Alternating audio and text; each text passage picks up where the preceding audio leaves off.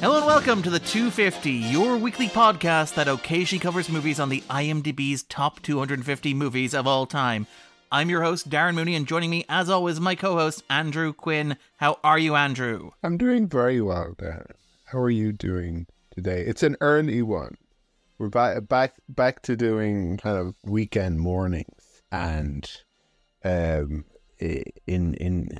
in the childcare thing, it was kind of up early this morning and then back to sleep, which is good. A good thing we've been able to do is get a little sleep between about 7 a.m. and 10. And then I woke up and I was like, when is that podcast recording? We are professionals. To be fair, when we used to do Saturday morning podcasts, there was always a nice breakfast beforehand as well. Well, I grabbed a quick breakfast. You did. You asked me if there was yogurt in your beard. Yes, yeah. That's what I was saying. That's what the Zoom, and we're relitigating our hilarious behind the scenes conversation. That the Zoom is like a mirror, and you can check if you have anything in your teeth or in your beard. But how are you, Darren? I'm good. I'm always good. I'm always fine, Andrew. I'm always fine.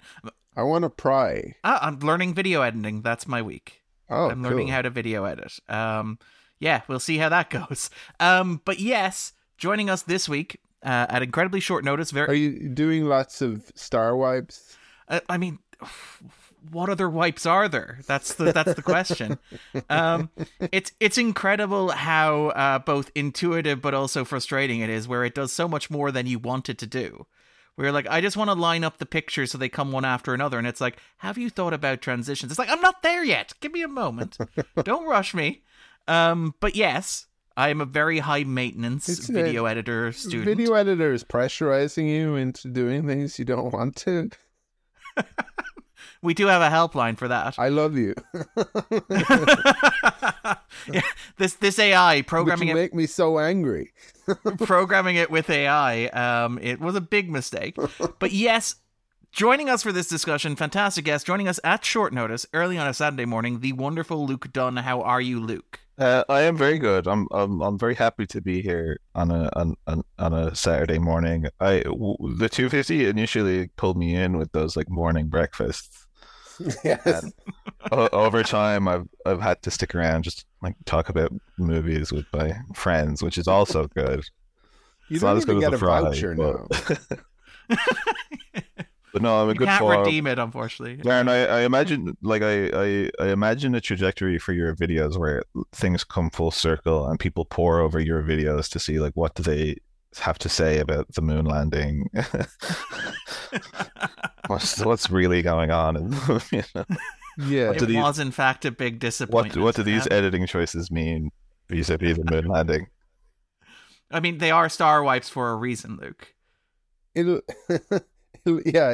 be like the kind of interesting take will be, well, Darren wasn't a contemporary source for moon landing. We have to take that into account as well. It's a good point. I'm just gonna go turn my bread around. I'll be 1 second. It's a breadcast this morning. It is indeed. Luke, unfortunately, having been left to his own devices, has had to fend for himself and prepare his own Saturday morning breakfast. You say that as if every other human being does not have to do that. No, it's like as if it's like the emergency. he's having to like there's rationing and all the shops are closing and it's we have to make bread ourselves. Yeah. No, I was looking at how easy making soda bread is, and I was thinking I might just do that. Well, it was a very lockdown. It's something I associate with lockdown is the making of bread. Yes. Thing is, I don't make bread. I don't really eat much bread, so I don't know if if it would be a good idea to make it. Okay, I'm back. The bread has been turned. The bread has been turned. All right. When you're going to have to leave in 20 minutes turned again, we will talk more about the bread then. But what we're going to talk about to start with is Monty Python and the Holy Grail. Now, listeners of this podcast will know Luke is a recurring guest on this podcast. What typically happens is a movie comes in and I go to Luke and I say, hey, Luke, how would you like to talk about The Rise of Skywalker? And before Luke can reply, yes, I would love to, I'm like, great, you're already on board. But with everything that's happening at the moment, things a bit chaotic, I actually departed from that format and I asked you, Luke, what you would like to talk about. Of the movies on the list we have not yet covered, which ones would you like to discuss? And you came back with Monty Python and the Holy Grail. Why was that? I think Monty Python and the Holy Grail is a funny one because if you were to imagine what kind of movie a person on the internet who votes for their favorite movies of all time would pick for their list, Monty Python is the one where I'd be like, that's definitely going to be on there. You know, The Godfather, Heat, and Monty Python and the Holy Grail. That's the kind of the trinity of guys on the internet in the 2000s. Yeah. Picking out their favorite movies. But for me specifically, Monty Python and the Holy Grail was one of the first DVDs that I ever owned. My parents got us a DVD player in Christmas 2002 or Christmas 2001? No, Christmas 2002. And with it, they got us like 3 DVDs, which were I feel like they came with the DVD player, which is a very like they were just issued very like early 2000s electronics transaction. Like, you know, when you get like a PC back in the day and they just throw in like the most random the game that they cannot sell, whatever was in the back. Like, it's probably not a good game if we guessed what those 3 are, because they could be anything. But will we each get like one guess, or okay. how are we going to do this? They're all comedies. Oh, okay. One was a television series, not a film. But okay. If you want to go for it, I think you'll get one at least. But I mean, Monty Python is obviously the one that was a TV show, right? No, it was Holy Grail was the one that we got. Blackadder was the TV show. Oh. And then one other comedy film. Something About Mary? No, it was Airplane. That's what 2. I was going to guess, actually. No, Airplane 2. Airplane 2. I like that. Which is, again, like a very funny thing to as an impressionable youth watch, because it is just all the same jokes from Airplane. But you haven't seen Airplane. But yeah, I hadn't seen Airplane, and then years later watching Airplane, it was like the same feeling that most people got from watching Airplane 2. But in reverse. I've already seen this, yeah. I think I might have done it the same way about.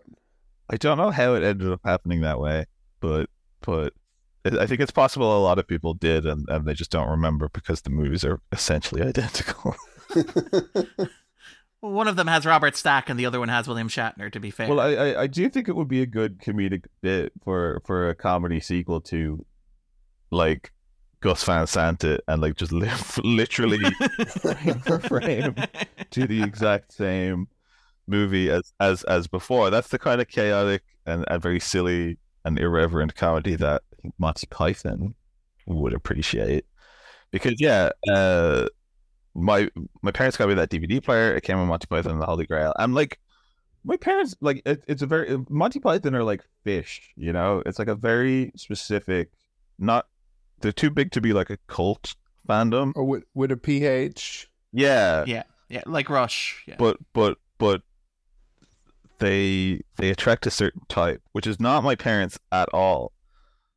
But my parents knew Monty Python. I don't think my dad would have seen it. It would have been banned at the time. But I think they had residual goodwill for Monty Python because, like, they loved like Fawlty Towers and like A Fish Called Wanda and that kind of thing, right? Which would also that would have been comedy. Monty Python adjacent. Yeah, that would have been comedy kind of stuff that they would have introduced me to at the same time. But for me and my older brother particularly, I think it was a really spot on, laser precision thing of like, this is the kind of thing that you would find funny. which parents are often off the mark about, but in this case, I think the writing was on the wall. They had weird kids, and they were like probably they're Monty Python kids, and they were right, because with no context and no kind of prior introduction to this style of comedy, like Fawlty Towers is very different to this. It was like the ending of 2001, like for a child to be like, what is this madness? And I was obsessed with this movie, and also it was one of the 3 that I owned, so we would have watched this about once a week, maybe for like a solid year, and it did get to the point where I knew pretty much the whole thing off by heart. Which Blackadder was it? It was the Victorian one. I can't remember the name of it. Okay, so it was one of the later good ones as opposed to the kind of odd first season. Yeah, because I remember then like watching the first season and again being like, why is this so off-putting? And although I kind of appreciate it now, it's kind of like a anti-comedy in a way. It's like a precursor to like Tim Heidecker kind of stuff.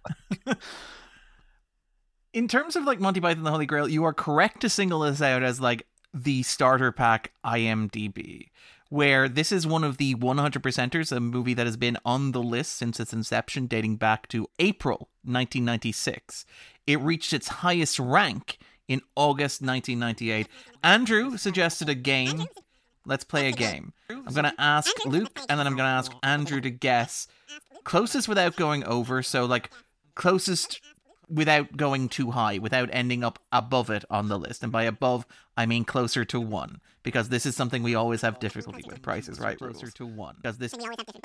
So how high, starting at 250, ending up at 1, do you think Monty Python and the Holy Grail got at its peak? Can I just be clear? The way to be a stinker is to say 250 and not to say 1, right?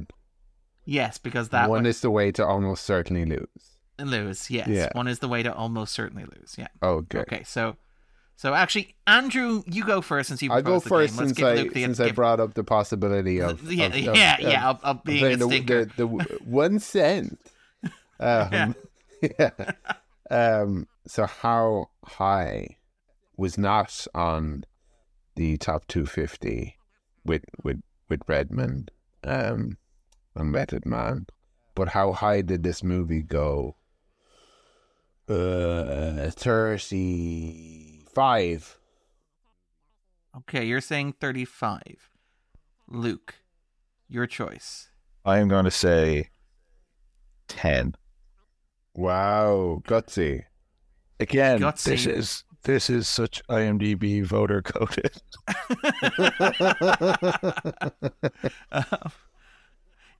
It was 30. Congratulations, Andrew. You get a toaster. Wow. You were like so close, actually. I was really impressed. We nearly bombed out, both of us. Yeah. But yeah, it the 30th highest ranked movie of all time. It's currently like just around 150. It's currently at 154. It is the only Monty Python movie that is still on the 250. The Life of Brian has dropped out since we covered it. It is one of 5 Terry Gilliam movies that have been on the 250. The other 4 have dropped off. Do you want to do a game where we try and guess which of those are the 4? So many games. Okay. So many games. I like this. We're just getting it out of the system early. Okay, so Luke's turn, is it? Luke's turn to go first. Okay, yeah, okay. Brazil, definitely. Yes, Brazil was on the highest rank of 26, 16% retention. Okay, Andrew, to you. 12 Monkeys. 12 Monkeys was on high position of 30, 70% retention. Now, things get a little hairy. These next 2 are perhaps a bit more out there. Luke. I think I have my choice, and I hope you don't steal it. Well, I was going to say 12 Monkeys. In terms of stuff that would make the list, I'm kind of now at a loss. The Imaginarium of Dr. Parnas philosophy. I'm going to make an executive decision and allow that as the Imaginarium of Dr. Parnassus. Yes. Fuck off. That was on. Yeah. Yes. Why? That was on incredibly briefly for one day in September 2009. Actually, to bring it back to IMDb voters doing IMDb things, I can reverse engineer it. This is for one day. Yeah. This is residual Heath Ledger sympathy voting. Yes, it is. Yeah, see, Dark Knight. I know. See, it all makes sense. It peaked at 158 and then immediately dropped off. And then Andrew. I'm going to say this is a Terry Gilliam movie, right? The Fisher King. Yeah. Andrew? Yes. You are correct. Yes! This is the best we've ever done at a game. This is amazing. Yeah. That was another 1%er, literally only on for one instance of the list. 211 was its highest rank on April 1996. So, again, speaking to Luke's argument about like this being a very 250 movie, these being very 250 talents, Brazil, The Fisher King, and 12 Monkeys all came in on the first instance of the 250. The other three dropped out, and Monty Python the Holy Grail is the last one standing of the set. I think if I were to like imagine in my mind the prototypical IMDb vote, they probably look and act a lot like Terry Gilliam. I can imagine him voting for his own movies. I can imagine him voting for the movies he hasn't finished yet as well. And so, Andrew, what about yourself? What is your experience with Monty Python the Holy Grail? Do you remember when you first saw it? Did you seek it out? Is it how you discovered Monty Python, or did you discover the movie through Monty Python? So I was, I think, similar to Luke, probably aware of the show or the movies at first through Fawlty Towers and A Fish Called Wanda. And then was it Fierce Creatures was the follow-up? Yes, the sequel to A Fish Called Wanda, yeah. Which I don't know if I did watch that. I think I probably did, but it wasn't essential viewing, the way A Fish Called Wanda was, certainly. It's not very good. I love A Fish Called Wanda, but Fierce Creatures is not great. Yeah, exactly. And I watched A Fish Called Wanda recently, and thought it was great. Yeah, and then I would have came to the movies and the TV show later, probably watching the movies before I had seen much of the TV show. And I think as well, watching The Meaning of Life, and I think the last one I watched was, is it now enough for something completely different? Now something completely different, yeah. Which is just kind of a collection of sketches. A series of sketches. I mean, could you say something similar about? Anyway, well, that's something we will talk about when we talk about this movie. Yeah. So I really liked this movie when I kind of first came to it. I think it's perfectly pitched for someone of that age that I would have been at, which is kind of, I guess, tweens to teens, kind of like, 9, 10. I think it was that age that I was getting into good stuff, and didn't really have I didn't have that thing which some people have, which is like a group of friends with good taste, or when I say good taste, it's like interesting taste, or something that I might actually kind of, thank them for introducing me to, or just stuff that I agree with. That didn't happen till secondary school, I don't think. But I was kind of into some like music and films and that sort of thing that I'm not ashamed of these days about that time. So I'm going to say about 9, 10, 11-ish. So yeah, so like the perfect age for this. I think Luke, as Luke kind of mentioned, like this is a movie that I think hit with teenagers. I had a very similar experience. This was around the time we got a DVD player. This is, again, one of those movies I think is being pretty much perfect for DVD, where I remember the DVD having like lots of special features on it, like commentaries, having like like the interactive elements of The Matrix, which is another one of those formative DVDs that kind of follow the split screen stuff. That was going to be one of my guesses before Luke said comedy. Yeah, The Matrix was one of those, like, you have a DVD player, please enjoy this copy of The Matrix, which will show you all the things DVD can do, but no other DVDs are ever going to bother putting the effort into doing. The Monty, the Holy Grail one was particularly kind of apropos, because I think they had so many, like, CD-ROMs and like all these kind of interactive Monty Python licensed experiences, and the DVD menu was kind of just an extension of that. And again, as like a 12-year-old being like, wow, the scene selection has this silly little hidden thing in it, and yeah, again, in terms of that, like being blown away and just like never having seen anything like just being so bewildered and overwhelmed in a delightful way. The DVD starts with the wrong movie, which is when I watched this on Netflix, I was disappointed not to get that experience. That experience, yeah, where it opens with a Bob Monkhouse movie, Day at the Dentist. Just like black and white comedy about and it goes through the whole opening credits, and then you just hear this like record scratch, and it's like, oh, it's the right bloody film, and like, switch then to Holy Grail.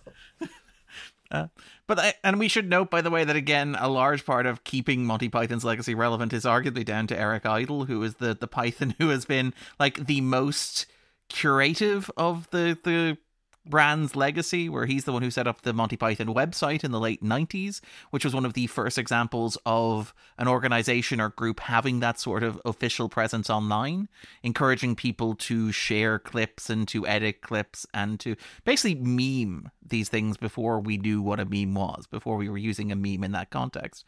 And it is kind of interesting that this is a form of comedy that has arguably aged very well, because it's immediately suited to something like, as Luke said, the DVD gag. That gag on the DVD is arguably just an extension of the gag that opens the movie in theatrical release in 1975. For myself, I came to this at what? Okay, you're gonna go get some bread. All right, we'll do some context while you get some bread. I came to this, again, same situation. I was a teenager. It was one of those movies I'd heard talked about. It was my first experience with Monty Python. It was a movie that was one of my first experiences with this sort of postmodernism in cinema. It is a movie that, like, I watched, 25 years removed from its original context, its original release, and it felt incredibly fresh and exciting to me. And it is something that I still think of as a touchstone. I was surprised when we sat down to watch it how much of this movie I could, as Luke said, almost recite line from line, because it had been such a formative part of my teenage years, 25 years after it was released, 25 years from where we are now. Just in terms of basic context for the movie itself. Oh, sorry. I mean, it's I would say that it's one of the most postmodern kind of movie experiences. But surely it like with the 90s being what it was, you would have had it may have had some exposure to it. I mean, would you have seen Scream, for example, or before this? I don't think I would have seen Scream before. Right. This. Okay. So this was ground zero for this was ground zero. I was like 12 or 13 or whatever age it was, right? Because I would have been 12 when Scream came out. So this would have been maybe around the same time as Scream, but I didn't see Scream in a cinema. Right. So like, this for me at that age would have been one of the first things of, you can play with these ideas. You can play with the fact that I am watching a film. A film could be aware of me as a viewer and engage with me directly in a way that isn't just a point and click CD game where Gowron from The Next Generation talks to me and goads me. Had that. And the board encourages you to escape on a shuttle. Yeah. Which was always a good idea. Yeah, you got to win the game. You got to survive the game. You would get to the bridge much faster when you don't have to go through like an extra player. He would call you a worm. Yeah. Upcoming episode about that game. Yeah. When we cycle through the Next Generation movies. VHS video game. Yeah.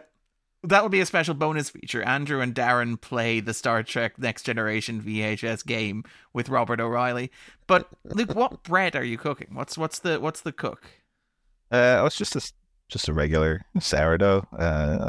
I've kept a sourdough starting going up for about 3 years now. So I mostly feed it rye, so it's a bit rye there. But then I always bake just with regular strong white. I actually got, because strong flour is expensive, you guys. But most recently I got flour from Aldi, which was decidedly cheaper. So, but I'm excited to see if the quality is there. I have to leave my bread now for an hour to cool down. Okay. But and is that strong flour from Aldi? Yes, yeah. Okay. Well, let's see if it will rise to the occasion. It did. Oh, okay. Okay. Which is I was worried it wouldn't do, but it's like a glorious, tasty looking balloon right now, which is good. Back to another type of culture. Pop. But yes, okay, so Monty Python and the Holy Grail. Obviously, we've talked about the history of the Pythons. We talked with Richard Newby about the Life of Brian just a year ago. But basically, obviously, Monty Python's Flying Circus is on the BBC. It is massively popular between 1969 and 1974. As Andrew alluded to, they release a now for something completely different in the early 70s. That is part of a plan to break into the American market, because obviously British television programs don't really air outside of PBS and don't really have any cultural cachet. So they release a theatrical film in the hopes that it will allow them to reach the American audience. Is this before or after Hollywood Bowl? Let me go to the fact machine and check. And we're back from the fact machine. Yes, Monty Python Live at the Hollywood Bowl was recorded in September 1980 and was released in 1982. It did also recycle footage from two Monty Python specials, yes, which had aired on German television in 1972, again as part of that attempt to take the brand international and to reach overseas audiences. And now for something completely different, as you alluded to, just a collection of sketches that had already been performed on the TV show. And what Cleese noted during test screenings of that was that, like, the audience, they laughed at all the sketches, they were very much on board, but at around 50 minutes into the film, he noticed enthusiasm lacked. And he said, we tried shifting the sketches around in case we thought maybe we'd put all the funny stuff early. That didn't change it. Again, at 50 minutes almost exactly, the laughter dies down and the audience starts to get restless. And so Cleese hit on the idea that the problem was that there was no overarching plot. The audience was not invested in what was happening. They were getting kind of tired of the rotation of the sketch show format. So they decided that if they were going to do this again, they were going to want an organizing or ordering principle, in which case, as he gets you to Monty Python and the Holy Grail. Now, the team apparently began drafting this in 1973. When the show wrapped up, they ran into production. As we probably don't need to tell you, great deal of difficulty financing this movie. According to a 2021 tweet by Eric Idle, tweets by Eric Idle, by the way, will be a primary source on this podcast, the film was financed by 8 investors: Led Zeppelin, Pink Floyd, Jethro Tull's Ian Anderson, Michael White, The Heartaches, which is a cricket team founded by lyricist Tim Rice, and 3 record companies, including Charisma Records, the record company that had released Python's early album. Apparently, according to Terry Gilliam, Elton John also chipped in as well. But basically, the only reason that Pink Floyd and Zeppelin financed the film was because they saw it as a good tax write-off, because apparently the top rate of UK income tax was as high as 90% at the time, which is fascinating. But yet, massively, massively, massively difficult shoot, directed by Terry Jones and Terry Gilliam. As we alluded to on the Life of Brian podcast, a lot of contrast, a lot of conflict between the two. Jones was apparently a director who was much more interested in performances and comedy, whereas Gilliam was much more interested in the technical aspects of film production. He wanted it to look like a movie. He wanted to look cinematic. And this obviously caused a great deal of frustration among the two. When we get to the later movies, they split the roles so that Jones directs the live action segments and Gilliam manages the animation sections. Obviously as well, very tense production for everybody involved. Chapman going through alcoholism at the time. Very difficult on set, blacking out, having difficulty remembering his lines. Cleese at one stage storming off production because he didn't want to be covered in mud. Arguments among the members of the team about the jokes and about focus, about who should get attention, what should be left in, what should be taken out.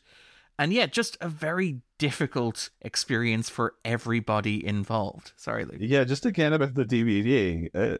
I was so fascinated with this movie, and so like, you know, when you're at that age, you get hyper obsessed with your obsessions and let pour over every scrap of information and every kind of additional thing that you can. So that was kind of the genesis of me listening to DVD commentaries was Holy Grail, and finding the movie so hilarious and silly and unlike it, just then the experience of, because it's all separate commentaries for each python that was alive at the time. They're all individual, and just watching it 5 or 6 times again with these different, and being like, why do they all sound so tired and miserable and detached from this? Don't they know that they're geniuses?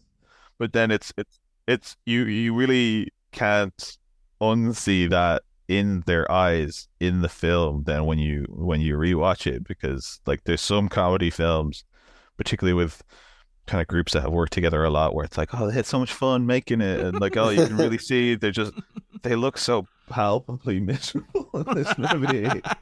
Yeah, it's like we've got a lot recently from Friends. The general consensus is that they all kind of liked each other quite a bit, or loved each other. Yeah. Was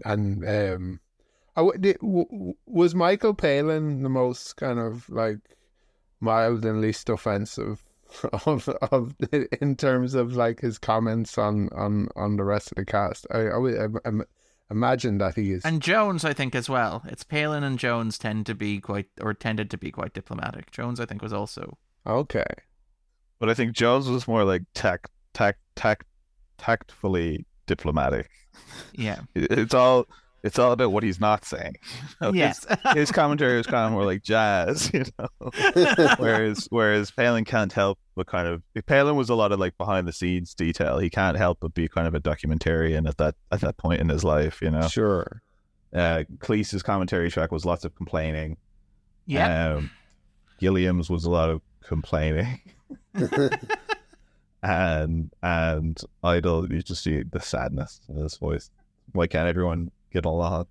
Yeah, that's like it's fascinating when you read all these features, like, because again, Idol kind of becomes the historian of the Pythons, the one who maintains the legacy, and there are all these interviews for like the New York Times, the LA Times, around say all the DVD releases, and it's always like Eric Idle talked for hours about the film, and then we reached out to John Cleese for comment, and John's like, well, it's very good for our bank accounts that he's doing this, and I guess someone has to, but I don't really want to talk about it. The Pythons have been like culturally compared to the Beatles for kind of obvious reasons, and Idol is kind of ground zero for that, not only because of the Ruddles, but because Idol kind of embodies each Beatles like perspective on the Beatles individually.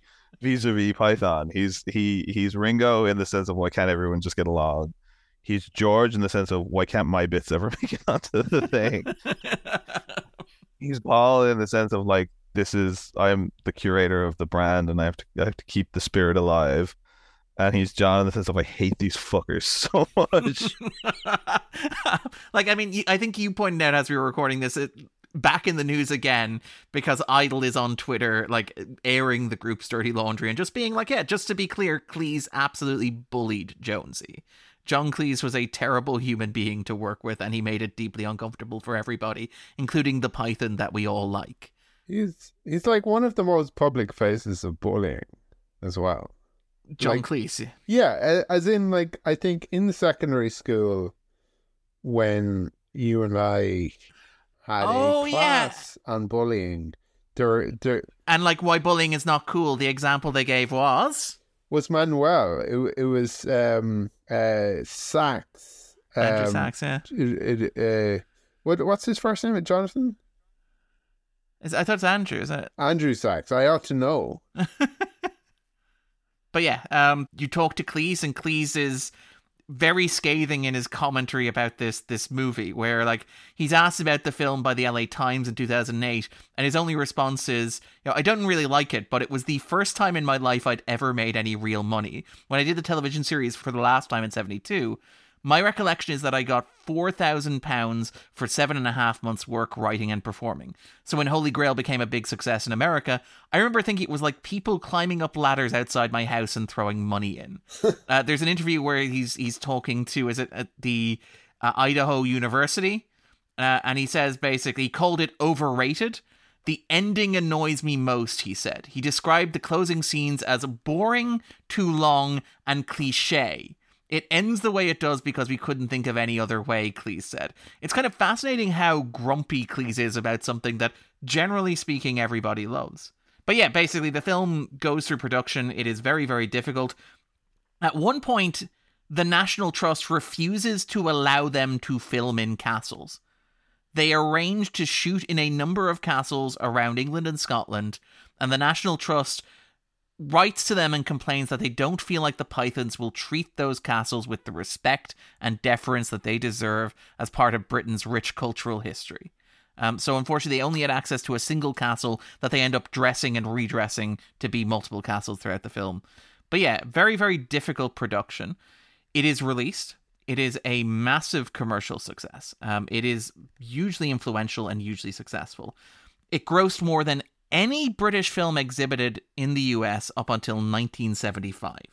And obviously its legacy stands for itself. In the US in 2011, it was selected as the second best comedy of all time on ABC behind Airplane, not Airplane 2, Airplane. In the UK, Total Film magazine in 2000 ranked it the fifth greatest comedy film of all time. And a comedy poll on Channel 4 in 2006 ranked it sixth. This is a film that has a tremendous legacy. And I guess this is a segue into asking the three questions. So, Luke, do you think Monty Python and the Holy Grail belongs on a list of the 250 greatest movies ever made? See, this is where it gets interesting now, because I loved this movie. I still enjoyed this movie when I rewatched it here, and it is unquestionably it's got a great legacy. It's kind of beloved, but I don't know that I would put this on the list or a list of the best movies of all time. I think because in terms of this creative group and their work together and all that, I think that Life of Brian is probably the realization of what this is attempting what they started here, they kind of perfected with Life of Brian. This is, in the ways that I really like, this is so kind of rough and ramshackle and kind of thrown together.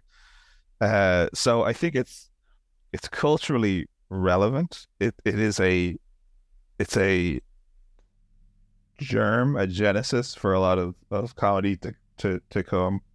It is the kind of Velvet Underground kind of thing, more so than the Beatles, where the influence kind of threads through like comedy through up into the 90s and 2000s. So I might talk a bit of that later. But as a film, like this is not really a film.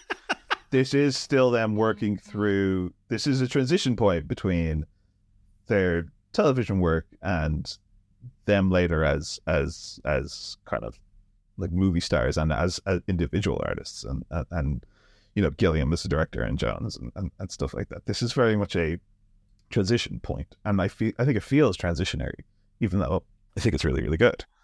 Can I ask you then, like, is the fact that this is perhaps closer to the TV show an argument for it as much as against it? Where, like, The Life of Brian is a more conventional film, but this is perhaps more singular.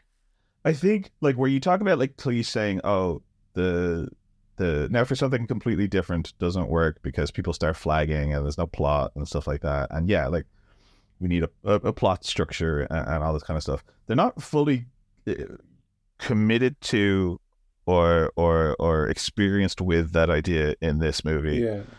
which, that ending, I mean, I don't agree with Cleese about the ending, but that comes about in part of them being like, we've done, how do you end a movie? They don't know yet, And also, we've had enough difficulty shooting this movie. We just want it to end. And so they're like, well, yeah, and like, so we're irreverent, and it doesn't really matter. And what's the kind of stupidest thing is the funniest thing, and also we have no money, and that's the ending they end up with. Whereas again, to compare, like Life of Brian is also an irreverent, stupid ending, but it's an ending. And it's like, how do you end a sketch as well?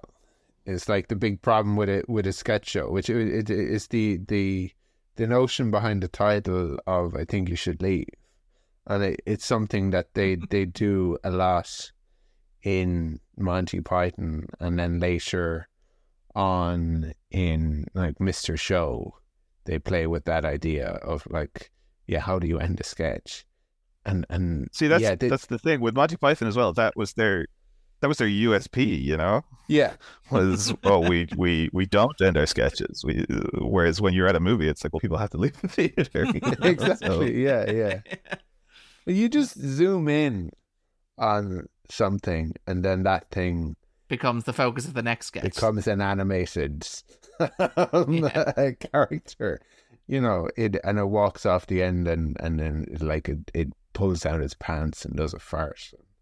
Not to be too reductive. And like it's funny because I wouldn't change that about this movie. It kind of has no beginning either, and that's part of what made it feel so like different and revelatory for me, is that it's just this like black tar heroin kind of comedy exposure to but yeah, I definitely think that in terms of them as filmmakers and artists and stuff, this is them in the middle of kind of a refining of a process. Yeah, I'd agree with Luke on that. I think it's very influential, and if that earns it a place on the list, then fair enough. But Life of Brian is a far superior movie because it's more of a movie, less a collection of sketches. It has I think it has a premise which is interesting and which the filmmakers are interested in, versus this, which I think it's not really anything subversive either, to the extent that like who is this going to annoy aside from the National Trust and some Daily Mail readers maybe, but and the British Film Censor. There was a lot of back and forth over this movie with the censor. There's so very little though. Like I know it was like 1975, and maybe they just expected it to be worse than it was. I don't know, but I think it's fairly mild, and I Okay, well here's the itemized list of the censor's criticisms as of August 5th, 1974. You need to do 6 things to secure the rating that you want. 1. Lose as many shits as possible. 2. Take Jesus Christ out, if possible. 3. Lose I fart in your general direction. 4. Lose the oral sex, with oral sex underlined. 5. Lose oh fuck off. And finally, lose we may castanets out of your testicles. And it's great because, like, the producer... What rating were they looking for? They were looking for a 14s, appropriate for 14s and over. Okay. I do love that, like, Mark Forstater, the producer's counteroffer is, I'd like to get back to the censor and agree to lose the shits, take out the odd Jesus Christ, and lose oh fuck off, but retain I fart in your general direction, castanets off your testicles, and oral sex, and ask him for the rating on that basis. I like the quid pro quo negotiation. I think like this movie is punk in ways that endear it, but also kind of expose its limitations. Punk in the sense of them not really being like great at their instruments, and it's what makes them kind of like cooler, Totally. Yeah. But yeah, it's not the this isn't the apogee of Python in movies. We've already covered that movie, I think. The Life of Brian. And it's not really a movie. The the kind of the quest that the title gives away is only kind of revealed in scene 8, and it's not really paid off, especially not to spoil it, yeah. compelling or central even important. It's just it's essentially it's a series of sketches. And by the way, I think some of the sketches aren't really that good as well. So whereas with now for something completely different, they can put in the best stuff they know already works. Yeah, stuff they exactly. This is kind of like what will we do here, and sometimes it's kind of I think kind of shaky. It feels haphazard. Yeah, there's some stuff which is excellent, and like the problem I had with this movie last night is that I didn't actually laugh that much, and I had a lot of funness for this movie. Now some of it did make me laugh, but certainly it's not a movie that's going to make you cry. You're never going to care about any of the characters. The Knights of the Round Table or Arthur or no, exactly. Yeah. And yeah, so it doesn't get what it's about across very well. It's not a movie in the sense of it feels like it's just a kind of like a sketch delivery mechanism. I don't think the sketches are the best. The premise isn't very well conceived or delivered. The characters aren't really there. Yeah, no, there's unfortunately there's just too many reasons for me why it doesn't belong to be in the list. And you kind of put it there because the IMDb is what it is, and also because of its influence on later films. But you can look at Life of Brian and say like, oh yeah, and there were other movies before that, and here's kind of like how it came about. The first one was just a series of sketches. Second one was more like a story, but they hadn't really figured it out how to tell stories, maybe. So that's 2 no's there. I'm going to be controversial. This is going to be a hot one. I'm going to say yes. I think, and this is where I get really controversial, I would argue this probably has more place on the 250 than Life of Brian does. And I'm not going to, we'll answer the second question separately, but I think that like if you're looking at the Holy Grail and you're trying to make sense of it, it is that lack of a story that is central to it. I mean, you asked, what is this irreverent about? I think it is irreverent about several things, and I'm sure we'll get into those in the spoiler zone, but primarily what I think it is irreverent about is the idea of a film. Sure. It is a movie that is constantly reminding you that it is a film and constantly mocking the idea of a film and constantly drawing your attention to the conventions of filmmaking. Not to get too spoilery, but like you repeatedly have say... like, is that courageous or lazy, though, is the question. It's like I you know, and I think it's kind of both. I think that ties to your point about Pug very well, Andrew. I think that there is, with that kind of artistry and that kind of approach, there is a tension in the, and again, I think it's why it's also part of why it appeals to like adolescent boys so much, is that there is this tension of I don't even really want to make a movie. I don't even want to know how to play guitar. You know?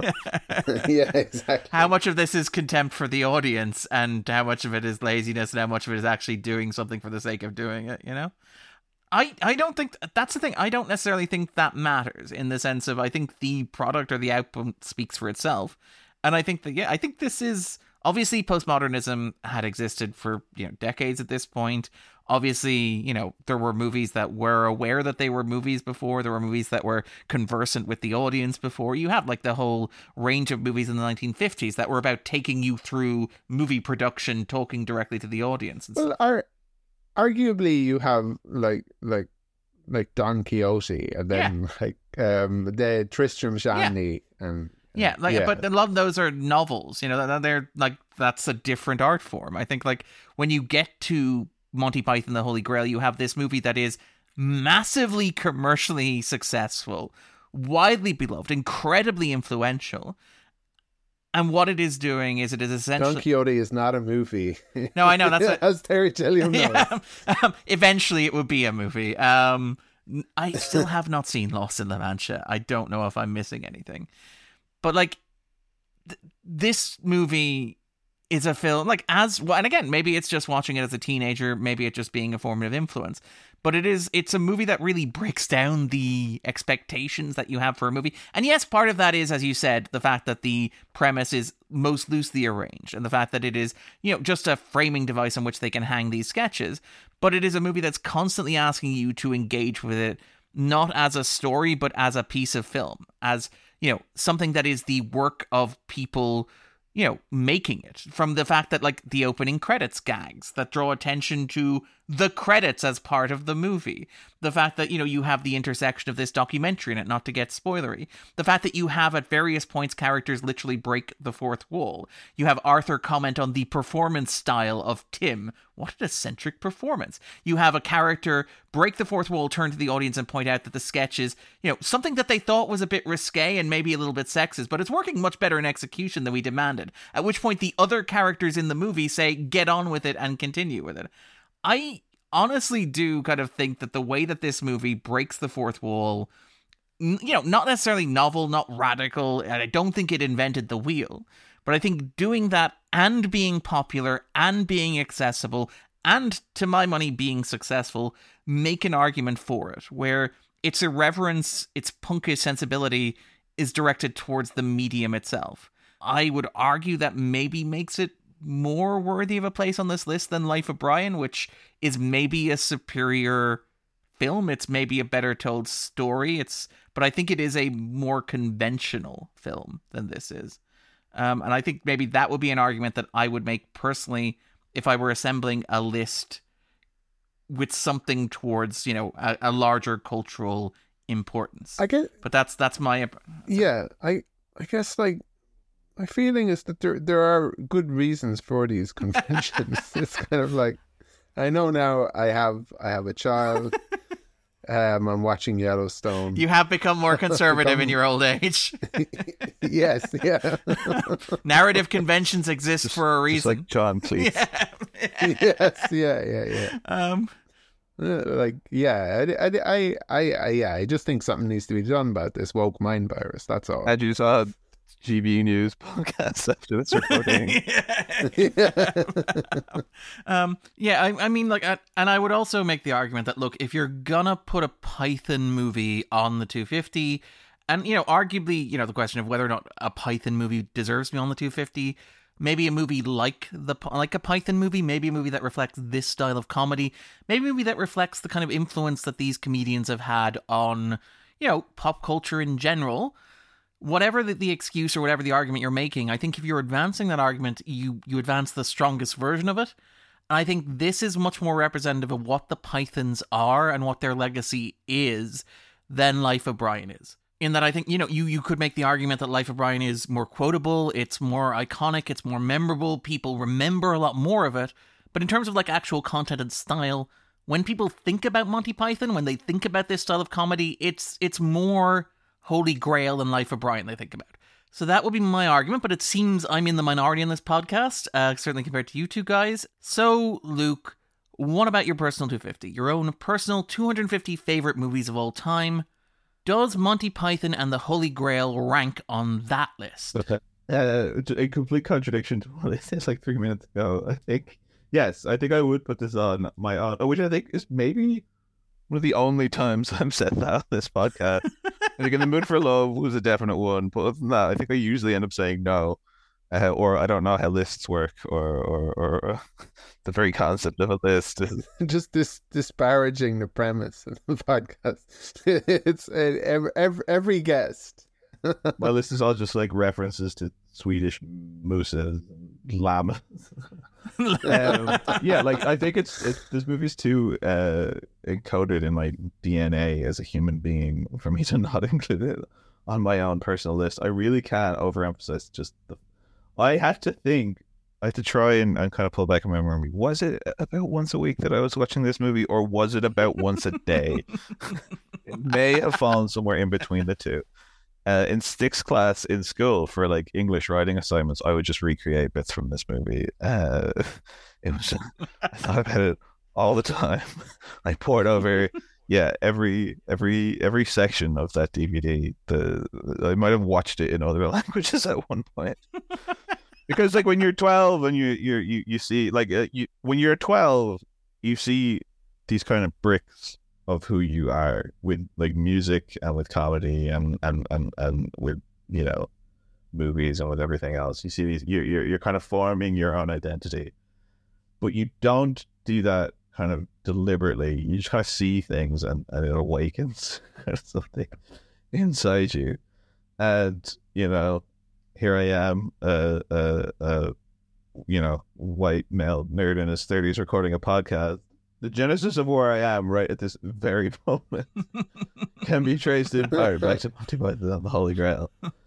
So, yeah, I think a series of excellent decisions have brought you here. Oh, I think I have to put it on my own list for that reason. And when I rewatched it, you know, I think, like Andrew, I wasn't laughing a whole lot, but that's only because I watched this movie so much. Sure. That even when I was like, by the time I was 13, I was like, yeah, this is just what I see when I close my eyes. So, what are they? That being said, there were a few things that I had forgotten about because I haven't seen this in years. There were a few things that caught me off guard and did make me laugh. But everything else, it's like I know what they're going to say before they say it. So it doesn't kind of grab you in that same way. I think it becomes not this makes me laugh, but like this conjures the memory of me laughing. This is what I find funny. This is the kind of thing that makes me laugh. And Andrew, what about yourself? Would this be on your own personal 250, your own 250 favorite movies? No, I mean it probably would have been if I hadn't kind of went back and watched it, and it'll be because it was kind of in my mind, and I think still it retains some of that kind of legacy, but that it didn't stand up on a rewatch. And there were similar to Luke.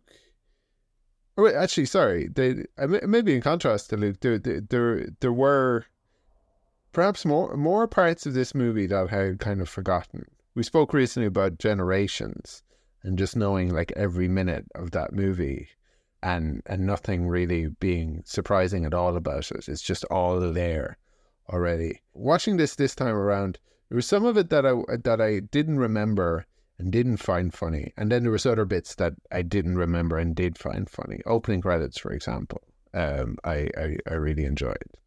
But yeah, no, unfortunately, no, it didn't kind of stand up, which is disappointing. But you know, it could be one of those Princess Mononoke things where you just need to watch it an even number of times. Yeah, exactly, yeah. And for myself, I think yes. I mean, I do prefer The Life of Brian. I think The Life of Brian is a much better, more satisfying movie-going experience, and I would probably prefer it over The Holy Grail. I would feel like if I'm going to stick on a movie, I will probably pick The Life of Brian. But I do think Holy Grail is phenomenal. I rewatched it, and I fell halfway between the two of you where I remembered so much of it, but I had forgotten little bits of it, and then I remembered that I had forgotten those bits, and I was like, wow, that's quite clever how layered it is, how dense this is in terms of jokes that it's making, and how clever it is in what it's doing. So yeah, no, this absolutely, for me, as Luke said, a formative experience, a large part of my DNA, a large part of who I am and how I think about movies, and my relationship to movies stems from Monty Python and the Holy Grail, and obviously hugely influential in terms of comedy. This is cited as an influence. Sorry, go ahead there, Andrew. It accounts for your whole kind of like punk kind of persona. Yeah. I mean, I am. I'm a rebel. I don't have a cause. I'm rebelling against the medium of podcasting is what I'm doing, Andrew. Mostly very formative. Yeah. There is that thing of like when you're a kid and you are a kid who follows the rules, it's always good to have a friend who doesn't, who you can live vicariously through. And so you tend to like this. I think you have pointed. Someday I'm going to have a podcast that doesn't follow the three questions podcast structure. Yeah. the regular 3 questions, spoiler zone, and blow people's mind. Yeah. No, I mean like we're going to start with recommendations and work our way backwards. Well, hey, there may be something that's going to come like that soon, but I have to figure out if the guests are a game for it. But yeah, no, like Holy Grail is one of those things where it is that anarchic energy is like infectious and joyous and beautiful, and I find myself kind of swept up in it, and it's kind of ironic. By the way, Darren, are you saying that in a few weeks we're going to make our Tenet podcast that we released a few years ago. Yeah, to mark the re-release of Tenet, we are going to record the podcast that you guys listened to 3 years ago. But yeah, no, this would be on my own personal 250. It would be lower than Life of Brian, but it would be on there, and it would be fairly formative. And then finally, Luke, if listeners have not seen Monty Python The Holy Grail, which is available to stream on Netflix now as part of the Monty Python collection, would you recommend that they pause the podcast and stream it to a local device? It's hard to say because I feel like you can maybe watch some of the best bits on YouTube online separately. And then if you haven't seen it, you're going to be like, oh, that's why that annoying guy in college that I avoided said those things that he said. He was quoting this. It all he kept saying things now. were a flesh wound. Yeah. I think the public comparison is very apt in that as much of a section as I still have for Monty Python. As time goes on, these things are so much less cool than they felt at the time. Nerds have ruined them, as they do all things. I think this is. I think if you haven't seen this, then you have a chance of having that same kind of experience that I had as a 12-year-old, where you've just not seen anything like this. And I think seeing something that you've never seen before in that way that is so radically different is always an experience worth going through. So yeah, go for it. All right. And Andrew, what about yourself? I'm gonna be controversial and agree with Luke. Yeah, no, I think you have a chance to come to this for the first time and to be affected the way we were, especially if you are of a certain age. But maybe it's not that dependent on that. But if for any of our younger listeners, I mean, we're sorry, but also you might enjoy this. Do we have younger listeners? Do we know? We know demographically we do skew very male, which is interesting, as one might expect for a podcast with two white guys talking about movies. We do, and it's generally people our age. It's people around our age, maybe a little bit younger. So it is somewhere between 24 and 34 tends to be our sweet spot. Millennials and Zoomers. We don't. I don't know if we have like young Zoomers. We don't really have that many. Like, because we don't really have many of the 18-24. A lot of old, old Zoomers, old Millennials, but yeah, old Zoomers. Some old boomers. We're really growing that Yellowstone audience with Andrew continues to watch Yellowstone. Yeah, we're homeowners who have one of us has a wife and kids. Not saying who. But I would wholeheartedly recommend. I think it is accessible. I think it's easy to watch. I do think, I think the point you make is an interesting one, where I wonder about like the film's legacy, where for us it was tied to home media, it was tied to DVD. In the streaming age, this seems less suited to that. It seems harder to discover. I wonder how young people are finding things like The Holy Grail and The Life of Brian or whatever. Now Monty Python is all on YouTube, I think. Yeah. So I think it's more likely that people will discover it kind of backwards. I do feel like Monty Python is at like a low point in terms of like cultural relevance. Yeah. And even though Monty Python, much like Wu-Tang Clan, are for the children, I don't know that kids are kind of getting into Python these days. Which is like, I think there's reasons for that, and yet in some ways I think Python would kill on TikTok because the format, the sketch barely lasts through the runtime of its own sketch. You know, it would be perfect for TikTok in theory, and yet I don't see kids kind of embracing Python in the way that they would have in the 90s and early 2000s. Maybe it's like, maybe it'll come back into fashion, you know?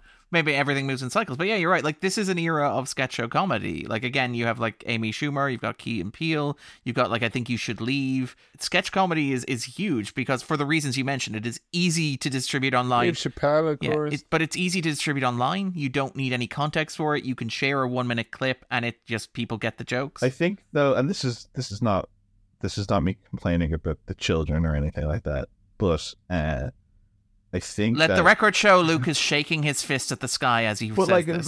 This is like 70s stuff that then, you know, I got into in the early 2000s and stuff like that. And again, like my parents weren't Python heads, but it was like that kind of here's something all that we know and appreciate and that you might like as well. I feel like kids don't really do that at this current moment in time, where younger people don't have as much of an interest generally and on balance about stuff that kind of came before. The hand-me-downs. Yeah, it's not as much of a thing now. I think if a kid, I don't think it's as much of a thing to. I think it's not put in front of them as much because this was a DVD that I had literally issued. Things like Blackadder, like Only Fools and Horses, and all this kind of stuff. I was watching that on TV. I was watching reruns.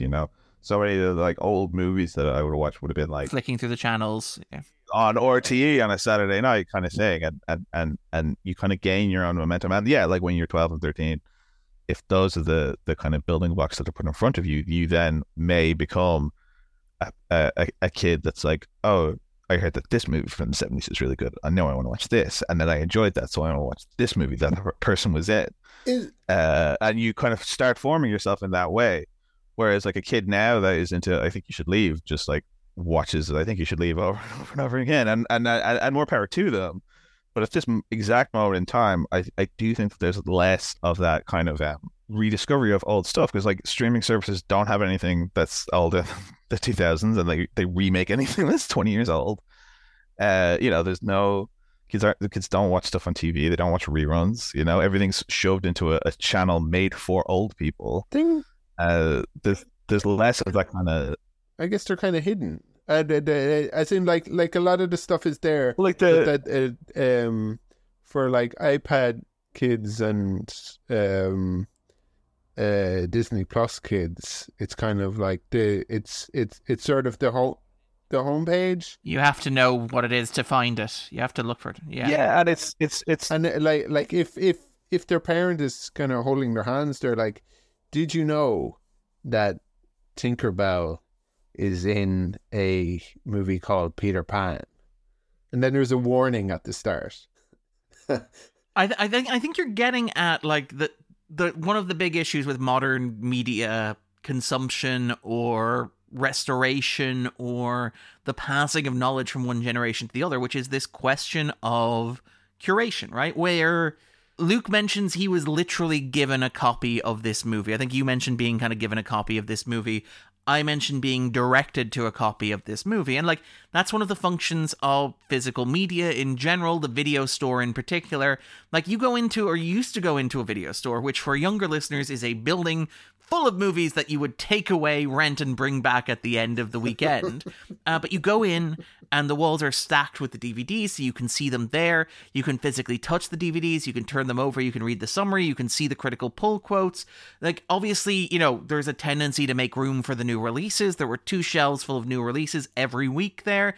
But, like, a lot of the stuff that was there was otherwise kind of curated. It was content that was there because either people had already watched it or because staff felt strongly about it. You would have staff picks there. You would have, if you knew the video store, you could go up to the counter and say, hey, I have, kids at home. Is this going to be appropriate?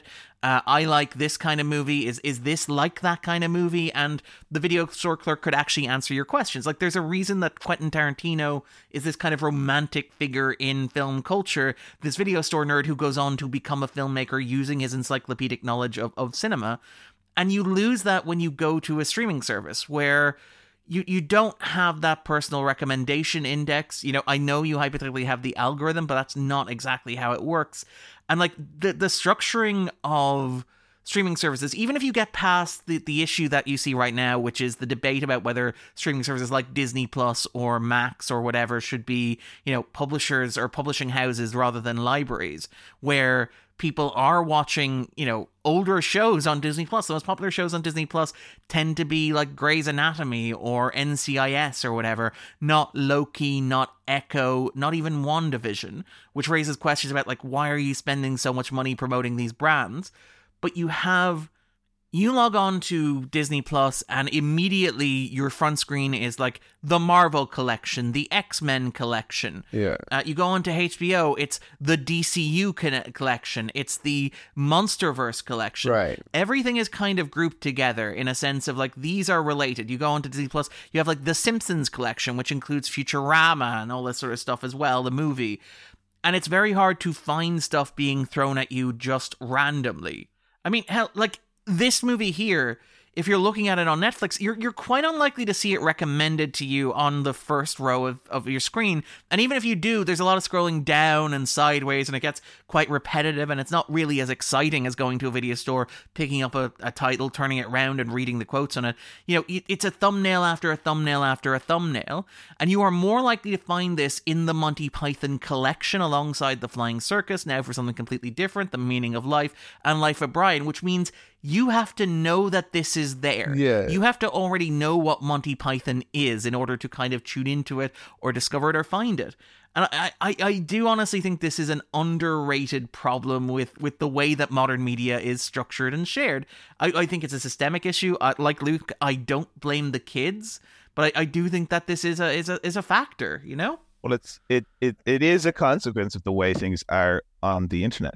Again, that like early 2000s period, I would have been going online and going to like silly little websites and like, you know, kind of flash videos and all this kind of wide kind of range stuff that would have been kind of Python-esque, if not related to Python, you know, stuff like that. Whereas now you're funneled onto the same 3 or 4 websites. So you might have that similar kind of humor that might be the kind of TikTok videos you're shown are kind of Python-esque, silly and irreverent in that kind of way, but there is no, because it's algorithmically driven, there is no curated kind of person going, oh, do you know what you would love is Monty Python. This. And it's like, how do you find it if somebody's not kind of putting it there in front of you? You only find what you have easy access to. I guess it's like when Darren and I were college age, what it was the early kind of days of YouTube and other kind of video sites like that, where you would kind of, you know, go through stuff like college humor and Funny or Die Kids around You that, Know, yeah. and Funny or Die, exactly. So that wasn't curated by a grown up. That was kind of algorithmic, like TikTok is. But you tend more to spend time on a landing page rather than in an application. I think at that time it was like we were thrust onto the internet, which is this like mad overarching kind of place, and you would kind of wander and find your own way through it. You know, you would go onto YouTube and you would type in whatever came into your head, because nothing like YouTube existed before. So like an ape being presented with a bone and kind of using it to smash stuff, you're like, oh, I can search for this thing that just come into my head, or this thing, and you're kind of it. Whereas now it's like you are kept in a place and stuff is brought to you constantly. Yeah, well, the social media has changed now, where people are creating less and like consuming more. As in that it was like Bebo was, you know, your top 8 friends, and you look at like what's their pinned video, and that sort of thing. This is some real web archaeology here. Yeah. Whereas now, kind of like TikTok, I think, and Instagram as well is, and I think even the way Facebook has gone, because there's nothing but like the most boring people you know still using Facebook, posting things on Facebook. What you see when you go on Facebook is not user generated content. It's all kind of you know, closer to traditional media, although like and that TikTok and Instagram is like that a lot of it is kind of sponsored, or that you're looking at influencers rather than friends.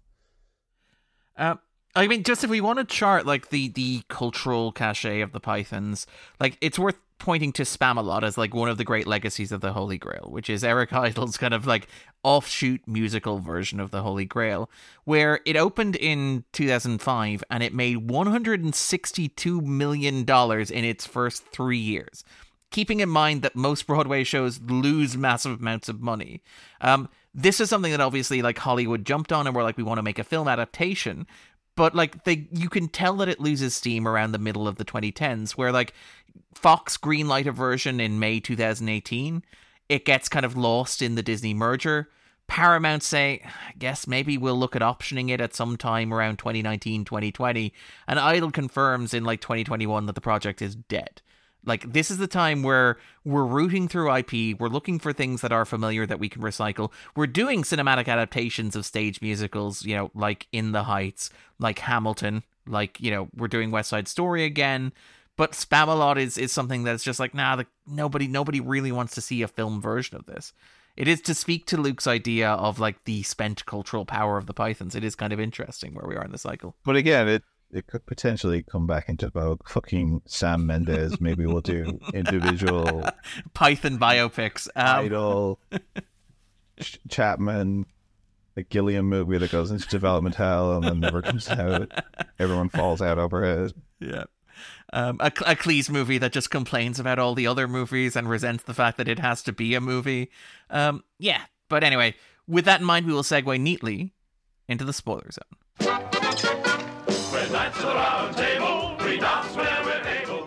Spoiler zone. So, Luke, what is Monty Python and the Holy Grail about for you? So Colonel Proudfoot of Proudfoot Industries aims to entice a couple of dentists to advertise Dream, which is a revolutionary kind of toothpaste. But he knows that if the dentists learn that they're part of an advertising campaign, they'll be struck off. So his cousin, who's the director of it now. Do you want us to insert a record scratch there? Oh, you never have to ask Darren to insert a record scratch. Wait, what? So I guess you're wondering how I got into this podcast. That could be the swear filter. Although I suppose "knee" is probably the best. Well, we don't use the swear filter anymore. We're for over 14s now, Luke. We can say I will test that. It's nudity as well. I mean, if you like, you don't have to. Monty Python and the Holy Grail is about a bunch of sketch comedians coming together and being like, making a movie, that's easy, and then finding that actually movies are hard to make and not much fun. It's about the quest for the Holy Grail and how actually insofar as it is about something, and I don't think this movie is about anything. I think it's too irreverent for that, but everything ends up being about something, whether it wants to or not. Obviously Monty Python is like really influential, and again, it's that kind of like comedians that you'd like this kind of thing. And one of the things I think is interesting, particularly where culturally some of the other Pythons have found themselves politically and stuff like that. Like South Park catches a lot of flack these days as being this kind of genesis for this kind of both sides are equally bad. Everything this kind of belief that believing in stuff is stupid and kind of nothing matters and everyone is equally stupid and stuff like that. And South Park was hugely influenced by Monty Python. Like really, those two guys are in many ways the kind of the followers on from Monty Python's kind of style of comedy and their kind of ethos and that kind of the mix of animation and music and all this kind of stuff. Even the genesis of South Park, like, you know, handing around a VHS kind of is very Monty Python, kind of in a time that's like 25 years or less after Monty Python. Yeah, totally. And like I think that there are a lot of good points in that kind of accusation that's kind of leveled at South Park now, but nothing originates from one exact moment in time. Everything is threaded back through somewhere else. And Monty Python is definitely on also a kind of comedic institution that operates on this belief that caring about things is stupid and trying is stupid and everyone is equally wrong. And like one of the things that really kind of struck me watching this, and it does come up in Life of Brian more so, is that like, oh, now we see the violence inherent in the system. Help, I'm being repressed. It's this idea that like, well, being a king and being in charge is stupid and ridiculous, but anything else, any alternative and trying is also equally stupid and kind of worthy of mockery and stuff like that. And there is this kind of streak in a lot of Python stuff, which is, you know, contempt for the common man, which I do find in the case of Cleese in particular has kind of become more and more to the forefront. Yeah, it's this kind of idea that look, the people in charge deserve to be mocked, but I mean the people at the bottom of the food chain deserve to be mocked as well because they're rubbish. Look at the state of them; they're all dirty. This is what happens when comedians go to private school together. Well, it's what happens if the people you admire kind of like live long enough. We spoke about punk, and like John Lydon's a very like Brexit voter kind of guy, and similarly, like, you know, I mean less punk, but you know, music that most people liked unashamedly would like Van Morrison, Eric Clapton, that sort of thing. But just being disappointed with somebody, I guess growing up in that. But it is like we talked about before, the spoiler zone, where this kind of idea that like I don't care about anything is, you know, at its core, kind of spiritually impossible. And you know, these are great comedians and they're talented people and they've made me laugh many times over the years. But like, on a spiritual and conceptual level, are the Pythons any different from the Bullingdon Club? I don't know that they are, really. Well, yeah, I mean, like, we point out, we talked about it before. They're all very different, I suppose. Yeah, I think Jones and Palin are probably very different from Cleese. I think Palin does care about things, and I think Jones does as well, which we'll maybe talk when we get into notes. But yeah, you're right. Like, these are people who met at college. They have a very kind of irreverent view. I honestly, I do think, to the credit of the Holy Grail, I think most of its contempt is directed upwards. I think like its contempt for Arthur, particularly Arthur as a protagonist, is more acceptable in that kind of comedic punching up sort of way. Where I think, like, yes, the peasant complaining about, look at the violence inherent in the system, where he talks about like an anarcho-socialist commune. Anarcho-syndicalist. Yeah. But like, yes, that is a gag, but I think, you know, the movie is not necessarily as cynical towards him as it is towards Arthur. Like, I think his point about some old bint in a lake distributing swords not being an equitable system of government is not mocking him. It's mocking this notion of British exceptionalism and this idea of like the lineage of kings. I think it is doing that as well, but I think that sketch is really of a piece with the big fight between all the factions in Life of Brian. Yeah. Which kind of the People's Front. The root of that joke is that like, yeah, the left can't organize. Well, like no one can organize, and there's nothing worth organizing over. And this is the inevitable result. And like, yeah, I think this movie does kind of make obviously a mockery of Arthur and just the very idea of British hero, which makes a lot of sense. What a ridiculous notion. I mean, like the third and fourth line of the movie, like Arthur introduces himself. It is I, Arthur, son of Uther Pendragon, from the castle of Camelot, king of the Britons, defeater of the Saxons, sovereign of all England. And the immediate response to that is pull the other one.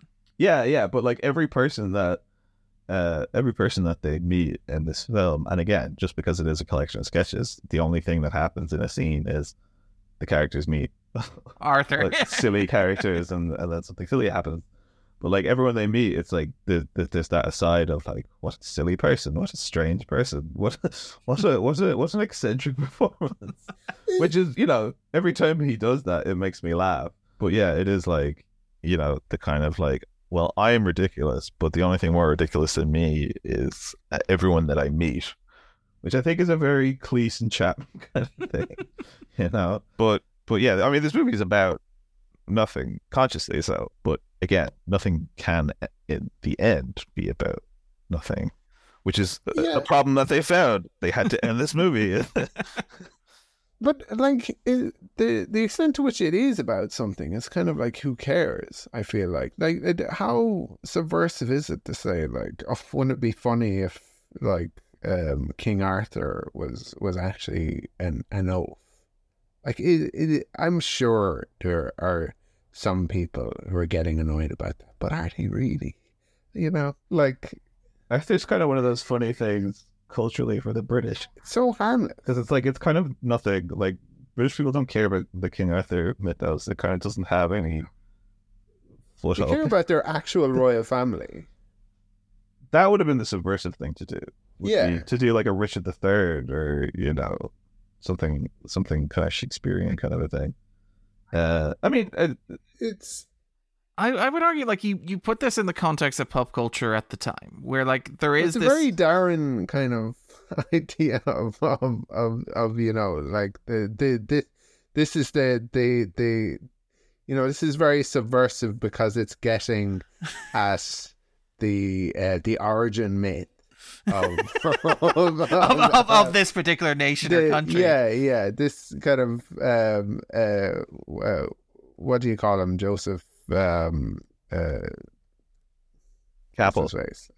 Joe, sorry, Campbell. Yes, yeah. But like two things on that. First of all, I think like just generally culturally, people do care about that sort of stuff. I mean, that's why the National Trust like didn't let them use the castle. I don't think it was because they were worried the Pythons were going to physically damage these monuments of history. I think they were worried about how the castles would be portrayed on screen, because that actually mattered to them, the cultural legacy of it. But I mean, even if you look at like pop culture outside of that, you've got like, you know, you have the entire high fantasy genre, you have LARPing, you've got this obsession with feudalism, with medieval times. I mean, the weekend that this is coming out, this episode's coming out, you will have had Shogun launch on FX and Disney Plus internationally. You'll have Dune 2 in cinemas. Those are both like feudalistic depictions of culture, and they kind of linger in the popular consciousness. I mean, the Lord of the Rings movies, Game of Thrones, all that sort of stuff.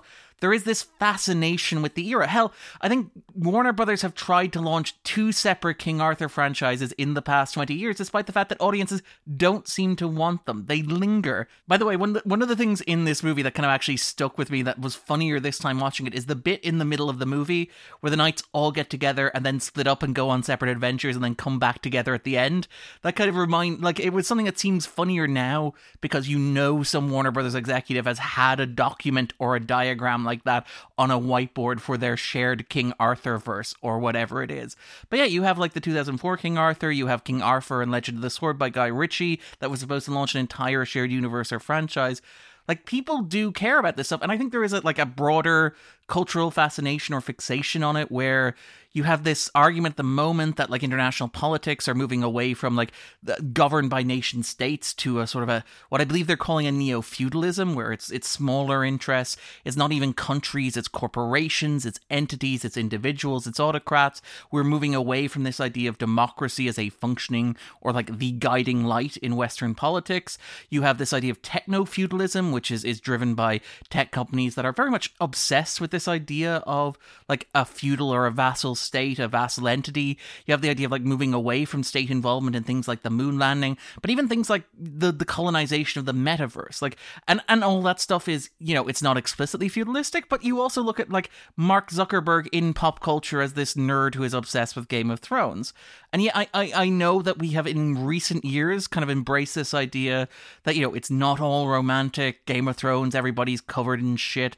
There, you know, all these sexual assaults, brutal violence. There's all these characters getting brutally maimed and disfigured. It's not a pleasant place to live, but it's also kind of cool because you get to ride dragons. You know, in Dune, you get to ride giant sandworms.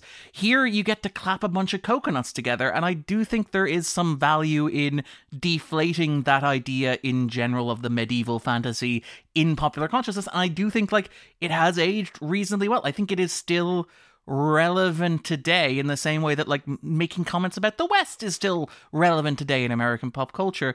And also like I don't think, you know, it being King Arthur instead of like Richard III is a big issue in part because, well, first of all, Life of Brian isn't Life of Jesus, and it still makes its points. Its points are still valid. But I think also, like, if you look at where pop culture was in 1975, like when this movie comes out, you know, I think there's a very good reason to look at Arthurian legend specifically and in particular tied to like the moment. Yeah.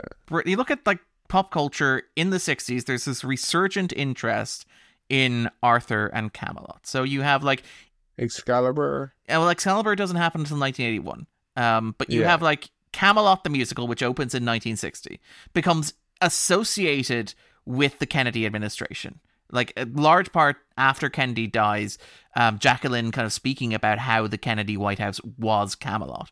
You have in 1963, you have the release of The Sword and the Stone, which is an adaptation, Disney's adaptation of the T.H. White story, like the Once and Future King. You've got Lancelot and Guinevere, British film from 1963. You've got Siege of the Saxons, another British film from 1963. You've got Arthur and the Square Knights of the Round Table, which is in Australia, running from 1966 through 1968. The demon character Etrigan the Demon, created in 1972. You've Arthur... do you want more? 5 more? Arthur of the Britons, an ITV series, which ran from 1972 through 1973. You've got Lancelot du Lac, which is Lancelot the Lake. That's Robert Bresson's French film from 1974. And you've Percival le Gallo, which is a French film from 1978. So there is this resurgent interest in Arthurian myth and legend that is bubbling through. They're spamming a lot of Camelot. But so I do think that like engaging with that is interesting. And I do think like, yeah, if you want to take a broader big pop culture look at things, like what is happening in Britain, and Andrew's like, yeah, this is the very Darren argument. What is happening in Britain in the early 1970s? It's the movement of Britain into the European community. They join in 1973, and a large part of like the very wonky cultural legal discussion around that is the fact that Britain doesn't have a constitution. And Britain doesn't really have a concept of human rights tied into it. You know, you can point to the Magna Carta, for example, but like you don't have a Bill of Rights that most countries at this point in history, particularly following the 2 world wars, have in their laws. There's a big argument that takes place, you know, in the House of Lords, the House of Commons, about like incorporating the European Convention in Human Rights into law. You have the idea of Labour proposing in 1974, the year before this, that you instill the idea of human rights into British law. And a large part of the barrier to that is, to get back to Luke's argument, the idea that if you're suggesting that every citizen in the United Kingdom is equal to one another, you're completely undermining this idea of royal bloodline and royal lineage and the role of a king. And I do think that, you know, you look at what's happening in America in the 1970s with the Western, and you're having this deconstructionist approach, this mockery of the Western icon. You've got like Peckinpah, you've got Eastwood, you've got all this stuff going on that is playing with this foundational national myth. And I do think that, you know, Holy Grail is maybe not as overtly, maybe not as cynically, maybe not as brutally, maybe not as pointedly, but it is reducing King Arthur to an oaf. And as you say, mocking the very idea of not just King Arthur himself, or not just the king himself, but the idea of the mythic quest, the mythic journey, the story structure, the beginning, middle, and end, the quest narrative as a whole. I think there is something there. Or okay, I don't know I don't know how intentional that. No, I'm not, because like these guys aren't satirists. Do you know what I mean? Like it is even as compared to kind of the American kind of movies that came in the wake of this stuff, like Kentucky Fried Movie and Airplane and stuff like that.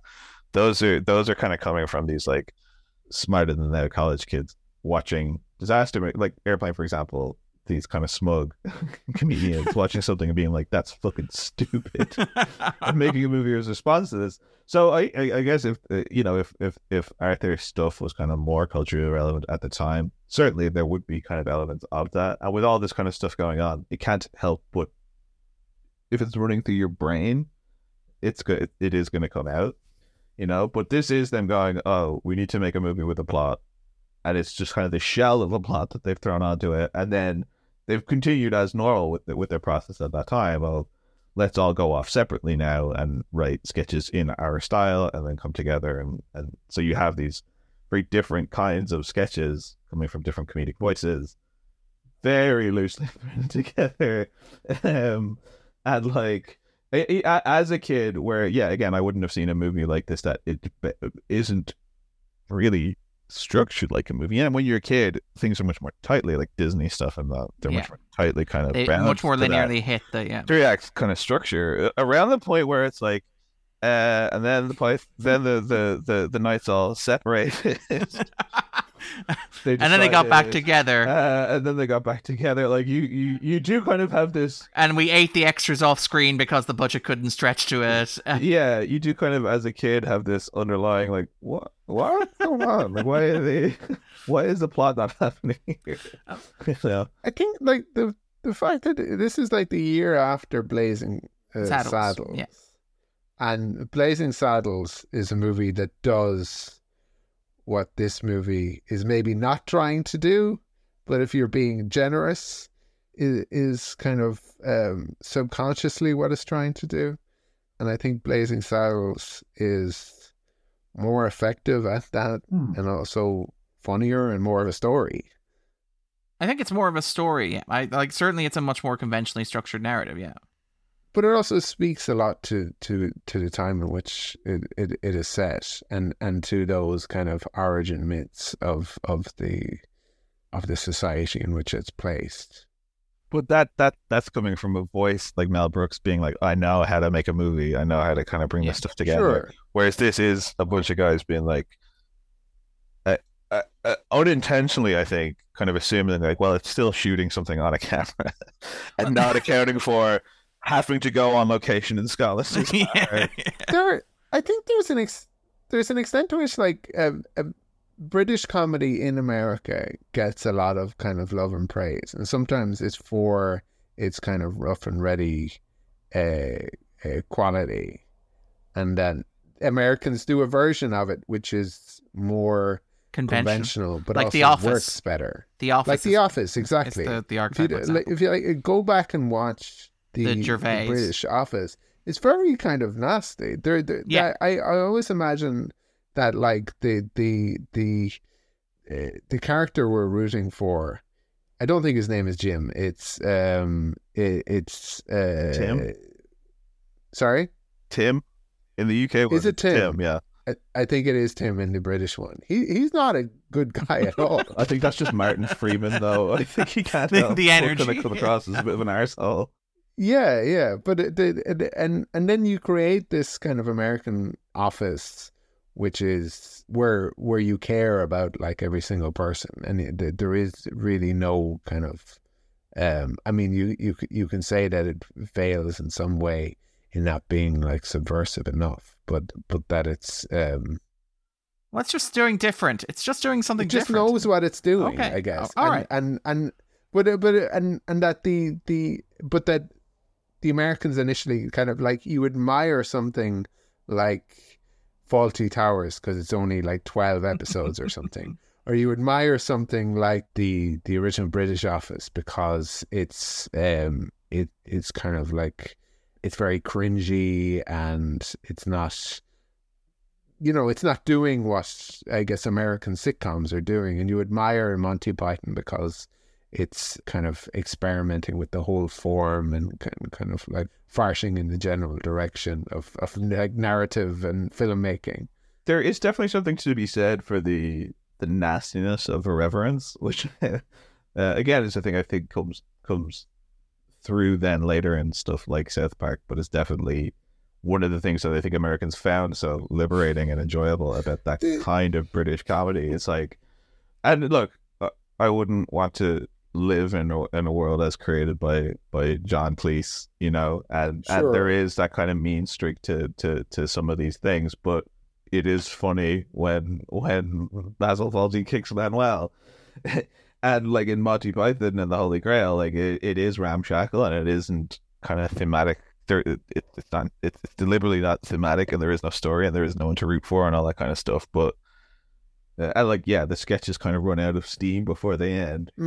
But when somebody just whips their head around and goes, "Look, you stupid bastard," it makes me laugh. Like, and that side of it, I think there is something to be said for. They're not kind of bound by right. This is how a kind of dialogue should go in this. They kind of break free from that. And again, from the very beginning, like even in the credits, they're like, well, we don't want to do credits. We're stupid instead. And it's like very jokes funny about for mooses, and then the mariachi band, which I found hilarious this time around. The thing is, though, that the people they inspire are good at telling stories. Like Trey Parker is very good at telling a story. It's all very kind of structured. Like Dan Harmon is very well. He has a story structure. He has a story structure. Exactly. That's where I think this is better as kind of a genesis than as its own kind of thing. Because even with the guys in this, like Fish Called Wanda is a better movie, a better story than this. It's a more coherent narrative, and even Life of Brian, and stuff like that. Like, can I just to make the strongest possible argument for this movie, and for maybe not writing it off completely, like Terry Jones, the credited director on this, along with Gilliam. Obviously, these Monty Python members, they're all Oxford, they're all Cambridge educated. They're scholars. They have a background in this sort of stuff. And, obviously Palin, known for his work as a documentarian in the years that follow. But, Terry Jones was fascinated by medieval history. He published his first book on the era in 1980, Chaucer's Knight, The Portrait of a Medieval Mercenary. But he's written television shows. He's made documentaries. He won an Emmy in 2004 for Terry Jones's Medieval Lives. He collaborated, with several other historians on Who Murdered Chaucer. He produced the series in 2006, Terry Jones's Barbarians, as well.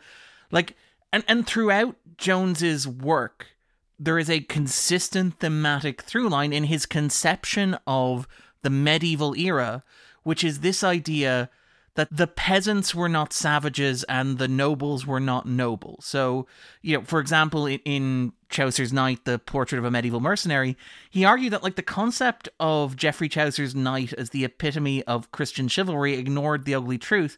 The knight was a mercenary who worked for authoritarians that brutally oppressed ordinary people. As Matthew Rosa at Salons pointed out, that's an argument that is not dissimilar to the scene in which a peasant argues for democracy in the Holy Grail. He's also argued that the Renaissance was overrated because the nobility got to look back and say that the peak of civilization was an era before peasants dared to imagine that they could speak up.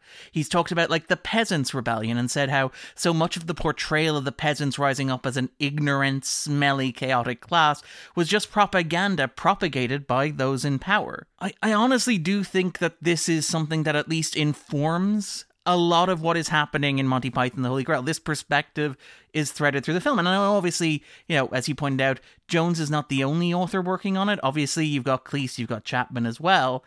But I do think that you look at the film and you can see that bleed through, that perspective, that argument, that engagement with the gap between what Jones saw as the historical reality of brutish knights and oppressed peasants and what you see in the film itself. And I mean, look, it's worth shouting out, for all that this is an absurd spoof and obviously very broad, very cartoonish, it's immaculately researched in places. It contains a number of the jokes here are funnier the more you know about history.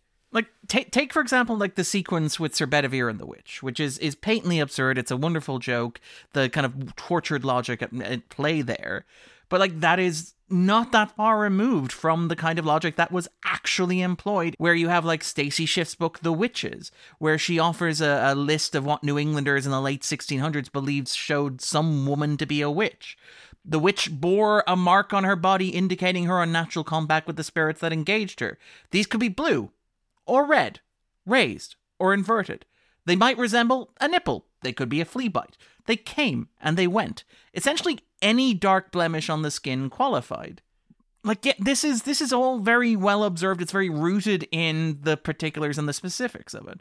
An example I think of is the use of the French, the recurring French castle, which is fundamentally absurd. The idea of the French being in what is apparently medieval Britain, but the fact is that so much of what we know as the Arthurian canon, Arthurian myth and legend, doesn't actually originate in England. It comes from French. It's translated from French. The French have been those who preserved and who kept the Arthurian legend alive. So you have the irony of the British having to import what is essentially their national myth. It's the language of the English court as well. But I think even something like that the recurring jokes about Lancelot's sexuality, where like when he rescues Sir Galahad the Pure from Castle Anthrax, and Galahad says, "I bet you're gay."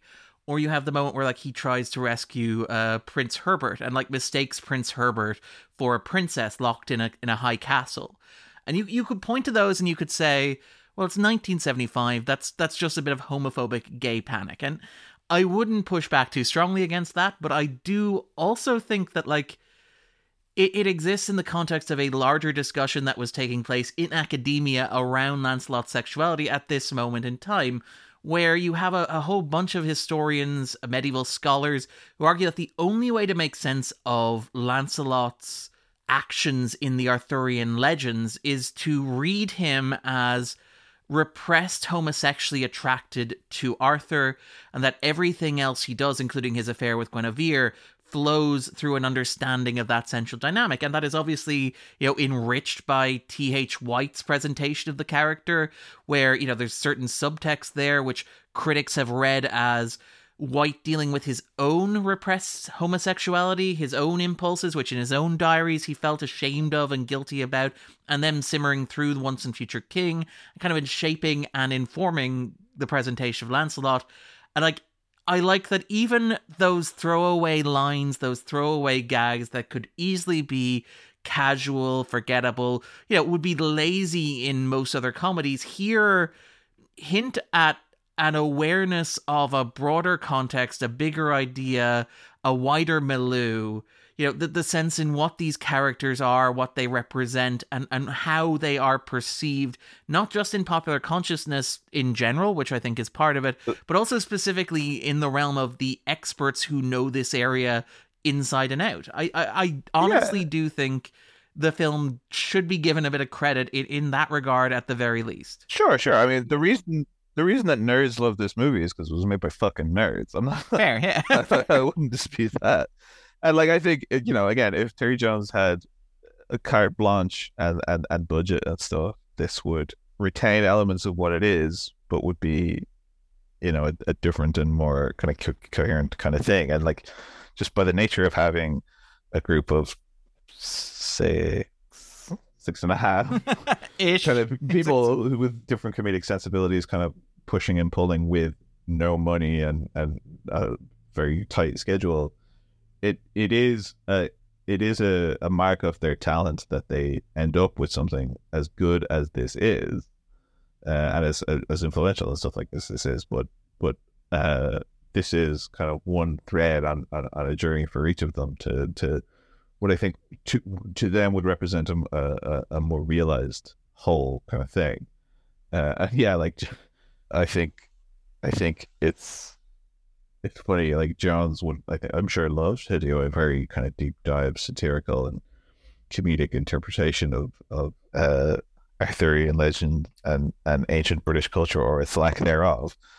But then they step out into the real world, the Pythons, and they realize that the cost of having costumes, period piece costumes for longer than 2.5 minutes is not what they realize. But that's part of what I find kind of charming about this in a way, is the fact that you're seeing the same castle just at night kind of 3 or 4 different times, and they're just wandering through different parts of the same forest. It's not a castle, it's a model. And just the that kind of ramshackle nature of it with these kind of legendary talents is kind of a fun thing to see. And in comparison to, again, with that kind of music comparison to people like the Beatles were given everything that they wanted in order to make the best thing that they could together, which they then got to do until they hit a creative breaking point. Whereas these guys were kind of just throwing stuff together for a long time and seeing what's worked, and they made kind of amazing stuff from that. But when you're seeing extras wearing helmets so that you don't know that it's not John Cleese when John Cleese is somebody else in the scene, and stuff like that. It is very rough and ready and kind of thrown together, which I think works for it, but again, isn't fully what they ideally would have had it be. Okay.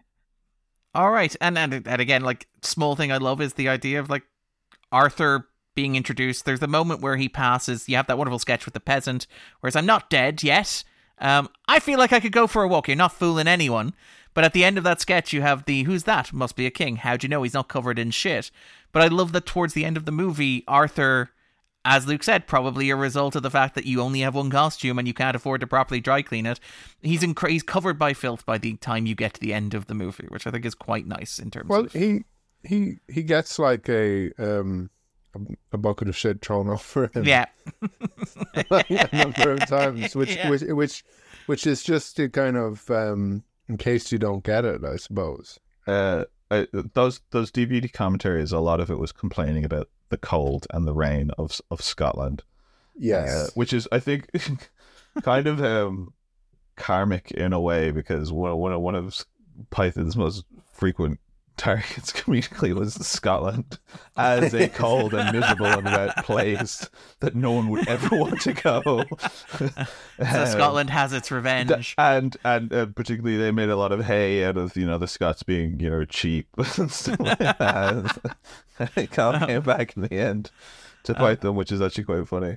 And again, a lovely historical inside joke. Tim the Summoner is Scottish because apparently most Arthurian scholars believe that Merlin was a Celt. So that is apparently the joke there.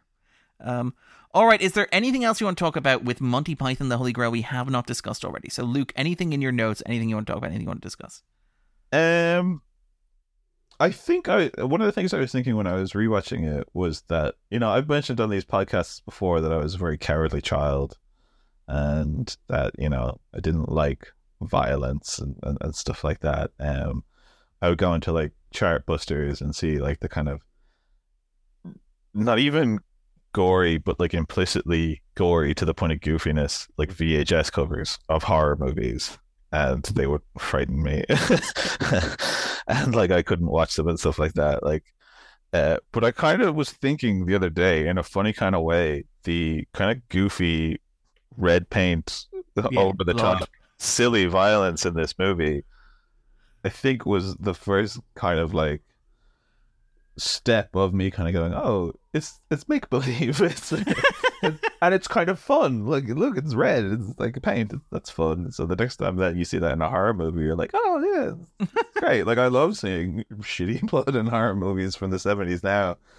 And yeah, like I loved the really shocking violence of the rabbit, kind of ripping people's heads off and stuff like that. I thought that was great, and made me laugh just like it did, 20 years ago or whatever. It's incredible because, like, it's hilarious. It's a great effect because of its jankiness. Yeah. But it also works as a scene in a horror movie. Yeah. It's really very, very good and very funny and very like scary. So it's good in so many levels. And we should mention, like you mentioned, the kind of the dirtiness, the jankiness, the bloodiness. That was something that Gilliam really pushed for as a director, because he said he's a big fan of Pasolini, that dirty, realistic look where you could almost smell his movies. Add a little smoke and filth to a scene and it starts to look more artistic. What works is that it all looks so authentic, though not necessarily accurate, but it's juxtaposed with such downright silliness. We ruined that period for a lot of directors. Bresson's very serious Lancelot du Lac came out after us. In Paris, the audience couldn't stop giggling. Gilliam is such a necessary evil, It's the kind of atom smashing of these kind of irrelevant, silly little boys, and this insufferable, pretentious cunt. Gilliam, like, it's. You need it because that's the secret sauce that makes these things. But fuck me, shut up. But you need that just juxtaposition with them running out of money and not knowing how to end the movie, and Michael Palin being like, "It should just end. That's shit, and therefore funny." And Palin is right and Cleese is wrong. In most things, but yes, the movie just ending is hilarious. But like, and it is worth noting, this is not the first example of a medieval movie to go dirty. Obviously, like, you had Roman Polanski's Macbeth from a couple of years beforehand, but it still does. Again, that feels the kind of subversiveness of it is the dirt and the filth of it. And when you compare it to those period epics that I kind of mentioned earlier, those Arthurian examples of British cinema. But Andrew, anything you want to say? Anything jumping out at you? I liked the kind of Bergman reference at the beginning. I think there's something wonderfully, just starting at the beginning, there's something wonderfully silly with the coconuts and the way they clap along. And throughout the movie, when you see people pretending to be horses, it's always funny. It's Cleese's Lancelot is the one who really does it, where he hops over. Where he makes a big deal of hopping over, which is incredible. Okay, Cleese is a tremendous physical comedian. Yeah, there is something funny about him anyway because of his like ludicrous height. Yeah, and he's very good at being this kind of like person who must be taken seriously. You know, he's kind of he maps perfectly in terms of the UK-US kind of divide comedically. He really is a 1-for-1 to Chevy Chase. Sure. Yes. This like tall person who is a really like funny comedian in terms of his use of language and stuff like that, but who personally believes that the only thing that is funny is falling over. And who is, again, a miserable bastard that can't get along with anybody. Ruins the lives of everyone around him, who breaks people. Isn't that the argument? Working with Chevy Chase will just break you. John Carpenter was never the same. It's kind of actually amazing that they never worked together, to my knowledge. They probably would have, like... That would bring down a studio. That would be enough to end a studio. It's probably they just, like, atomize together and, like, destroy each other. Dude, Can I say a joke that I really enjoyed was the gorilla hand on the book of the film? I really enjoyed that. The hand the hand that's turning the pages, that's Maggie Weston, that's Terry Gilliam's wife. The gorilla hand that slaps her away, that is Terry Gilliam. And I love the aptly named Sir not appearing in this movie. That is Michael Palin's 4-year-old at the time son. So it is a family affair. Yeah, see, I think to your point, Darren, about this being, you know, kind of a piss take of the very concept of making a movie. All the best kind of bits of that are where they're actually not drawing attention to it and not really dwelling on it. Again, to the point of, like, you know, punk rock is at its best when it's just doing what it's doing as opposed to drawing attention to what it's doing. And like, yeah, the bits that I really like are that kind of, it's a transitional scene, but let's just throw in a stupid gag there as well. Or in the middle of because like a version of that in their eyes is the musical sequence, the Camelot dance number, which is and look, I've never seen Spamalot, but like that's not that funny, you know. But I quite like the gag of like the unrhymable, the unsingable rhymes. Sure, but like the Tigabble. The bit within that where it just cuts to for like one frame, a Palin chained to a wall clapping. That I thought was hilarious. And again, it's like it's 1 second and it doesn't call attention to it. And then at the very end, obviously, is the let's not go to Camelot. It is a silly place, you know, or the credits, you know, or that just sudden kind of ending. It's kind of those bits as opposed to kind of each sketch like looking you dead in the eye being like, this idea is silly. Welcome to scene 24. Is the thing about a lot of Monty Python is that it's more quotable than it is like as it's something we have these days is kind of like Anchorman and some of the other kind of Will Ferrell-esque kind of Adam McKay era. Exactly, yeah. Like Talladega Nights didn't really kind of, I don't feel like it had too much of an impact, but for some people, there are lines in that movie. Hey, Christopher Nolan loves that movie. Yeah, and but that there are lines in that movie that are very quotable for its kind of acolytes, you know, and it's gas because like that's the stuff that I think became the Python brand, was the kind of it's this like this like secret Handshake. code kind of password stuff of quoting these bits to each other. But like watching the Nights You Say Knee scene the other day, I was like, why is this funny? And I fucking loved that so much as a 12-year-old because it's silly noises and a funny voice and stuff like that. And I still appreciate silly voices and funny noises now as a grown up, certainly. But that scene in particular, I was like, this is not good. Whereas in comparison, like the Lancelot's attack on the castle, fuck me, it's so good. It's brilliant. Just him running the same footage. But again, when he's running up to the castle and they keep cutting back from the guys watching him. He's in the distance, and then suddenly he's there. Yeah. But the funny thing about that, it is like a similar kind of thing to like where John Mulaney, his bit about playing It's Not Unusual or What's New Pussycat over and over again, and then It's Not Unusual once just to shake it up. When he's running towards the Castle Cleese, it is the same footage every time, except one in the middle where he's just a tiny bit closer. And that makes it so much funnier.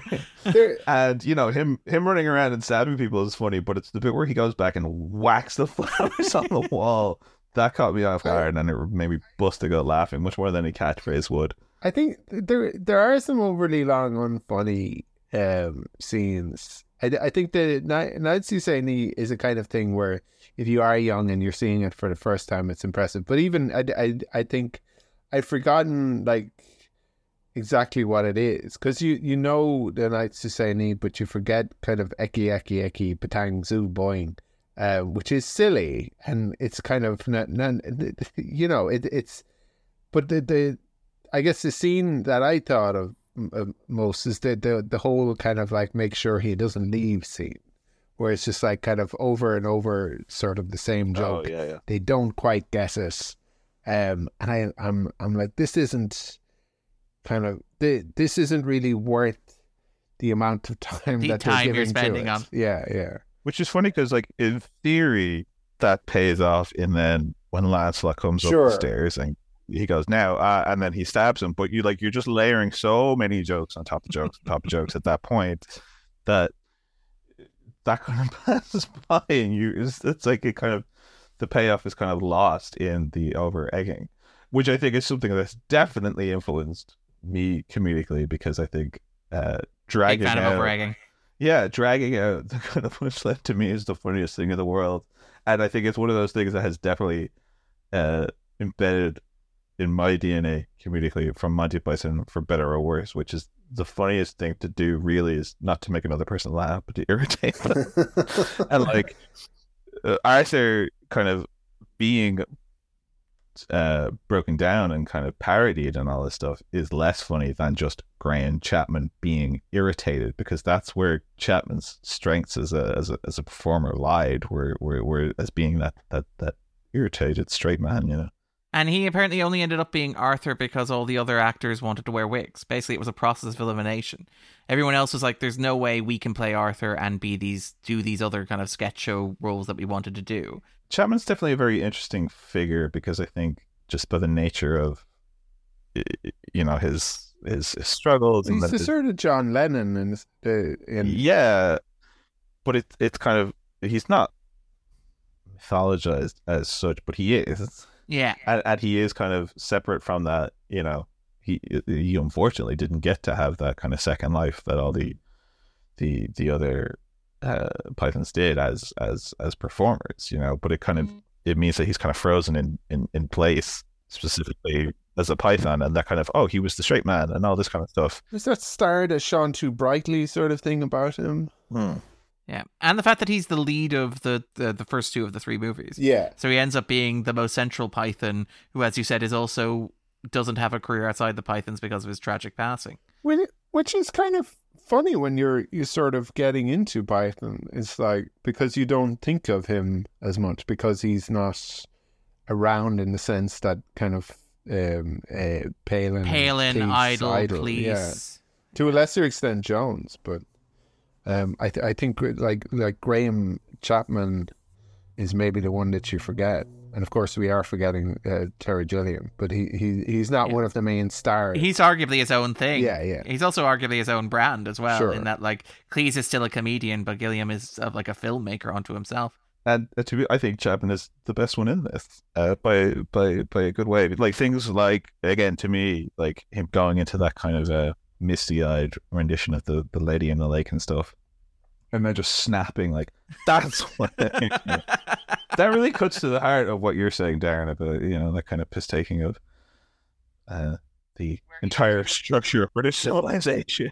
Where he wanders over and proceeds to bollocks Michael Palin because he just can't stand the mildest form of criticism. Him being like, look, you stupid bastard, you've done no arms, like just wanting to leave a scene. That's kind of what Chapman was best at, you know. And again, him kind of going in response to the bluster and the mysticism of Tim. What an eccentric performance! I also love the recurring joke, and I hadn't noticed before rewatching for this. Him being unable to count is set up before they do the holy hand grenade. Like before they bring the holy hand grenade down, he's like, "It killed 5 of our men." 3. Yep, that's right. I do like the recurring gag where Arthur's just for no reason keeps going 1, 2, 5. Again, nonsense, which I kind of love. No, I was going to say, for me, it's kind of the sort of typical obvious choice of it's Cleese and it's Palin, and I think that the weaker performances are probably Idle and Jones, for me, and I mean Gilliam is barely in it. Yeah. Which is the same with like a lot of his small appearances in the show. Yeah. You know, he'll be the kind of maniacal inquisitor, creepy little weirdo. Anything. Yeah, creepy little weirdo. Exactly. Yeah. Also, apart from God, which is a good sketch, all the animated stuff in this is fucking rubbish. The animation was so often in Python just a way to keep that fucker happy, and it's the most extraneous part of the whole process. It's the transitions which they're not very good at as well. I love the weak-hearted animator, the joke where like they get chased by the monster which dies because the animator has a heart attack. I thought that anyway. That's another example. That's where the movie's. That's at the point where the movie's like, just we're still going, Harry. And the choice to have an intermission 10 minutes from the end as well, which I, as an adult, I admire a great deal more than I did as a kid. See, as a kid, I was like, I don't know what an intermission is. So but I feel like us as children, Luke, knew exactly what an intermission was because like they were appearing all the time in cinema. It's so that people could come in and change our ashtrays and stuff. And then another gag I quite liked, since we're running through gags I like the Lancelot Herbert stuff, where the assumption is that Herbert is a Disney princess, where like Lancelot gets the letter and assumes he's saving a princess and is shocked when he's saving a prince, and the bit where Herbert is like repeatedly threatening to break into Disney-esque song and dance, because again, that is what we associate with like a medieval setting, knights and kings and princes and castles, and the movie just refuses to let him sing, which I that's a recurring gag I quite like, and I think maybe plays into the idea of the subversion of the notion of this kind of medieval setting. Again, Camelot would have been on their minds at the time, and again, Andrew, as far as Eric Idle being the among the weaker ones in this, you clearly see down the line, Idle's vision was that clearly this needed more silly songs. Well, he's right, by the way. I think like he has made some of the most money of any. Yeah, and like it also, there's a Ruttles kind of reference here where Niels Innes plays the leader of Robin's Minstrels, which I quite like as well. It's funny. I think there's Idle. Yeah, he has kept the Python legacy alive, and he says he has made no money from doing it, but he hasn't. I think it's more so that he hasn't kept any money through doing it due to mismanagement of Terry Gilliam's idiot son or whatever. But it is one of those things where like Cleese can complain as much as he wants about how kind of throwaway and capitalist and cash in these exercises are, but that's only because the private school boy, miserable fucker, is hesitant to admit how much he wants to make money, which he did more so better in more quantities elsewhere, and didn't complain too much about it then. I don't think he was complaining about kind of residual checks and stuff when Faulty Towers was on the air for 50 years. It's a funny thing in the kind of British upper class psyche where like making money is kind of vulgar or something. Well, talking about making money is vulgar. Yeah, we just have all of this land and stuff, and we make it passively. Because you might inadvertently reveal that you had money already, and or that you are, that the stiff upper lip thing means that you can't ever reveal that you're struggling either, because that might reveal something about you. It is not only because of the woke children and how nothing is as good these days as it was when Cleese was in his 30s that makes him appear on GB News now complaining about everything. It's also the fact that he is dying and irrelevant and sad, and he needs the money for doing these interview appearances and stuff, and so he debases himself, but it can't be allowed to be him debasing himself. He still has to not care. It's these woke 16 to 19 and a half year old kids, I guess that's the kind of this, living in Castle Anthrax, the 70s isness of it, I guess. Yes. was it's like all of the kind of rock and roll and kind of a lot of the comedy people at the time, all they had these like 16-year-old girlfriends, and that's perfectly normal.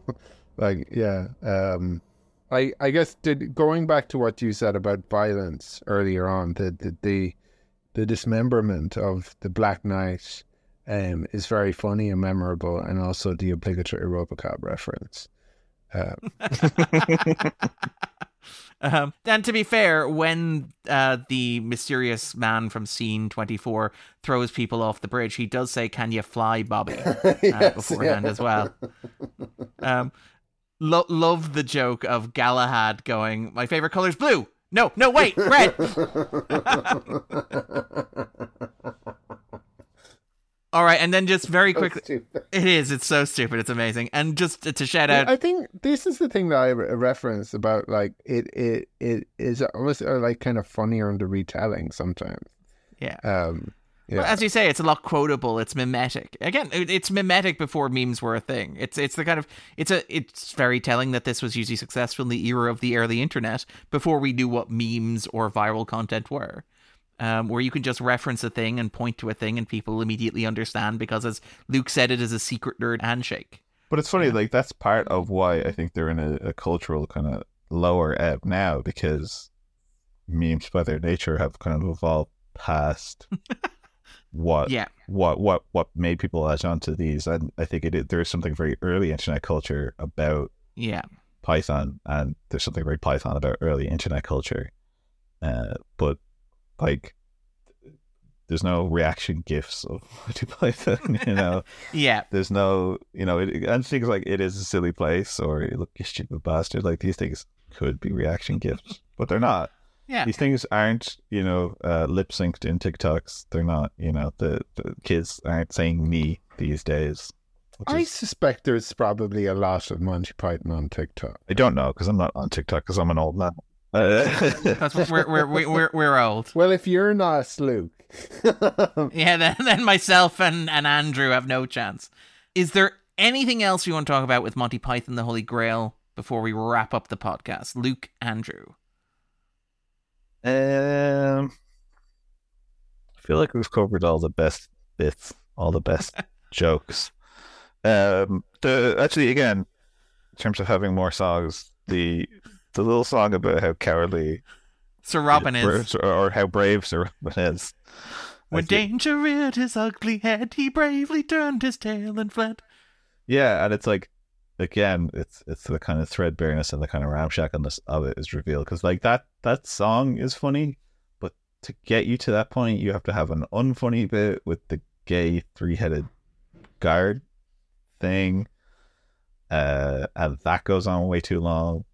And the fact I did quite like "You Have Awful Breath." That's only because you don't brush my teeth. But the song going on too long is what makes the song funny. So it's I think there are some necessary evils when it comes to Monty Python. You kind of have to accept, like with a lot of sketch stuff, some of the sketches are going to be crap. You have to accept that some of the bits are kind of it's going to be funny when they go on too long, and others it's going to be annoying when they go on too long, and you have to accept fucking Terry Gilliam. And I love Brazil, you know. I was about to say, I love the hatred you have for a solid third of the Monty Python team, Luke. It's just a fact of it's just by the nature of they are fucking arseholes. I think like with bands or like with other comedy troupes, I think it's the nature of it. You know. Yeah. You look at America. You know, like David Zucker's a fucking arsehole. Bill Murray's a fucking arsehole. Chevy Chase is a fucking arsehole. You know. In Ireland, half of the community fucking arseholes. Yeah, we'll include links in the show notes on that. It's the nature of the beast. All right, Andrew, what about yourself? That's anything else to add? No, that's pretty much it. I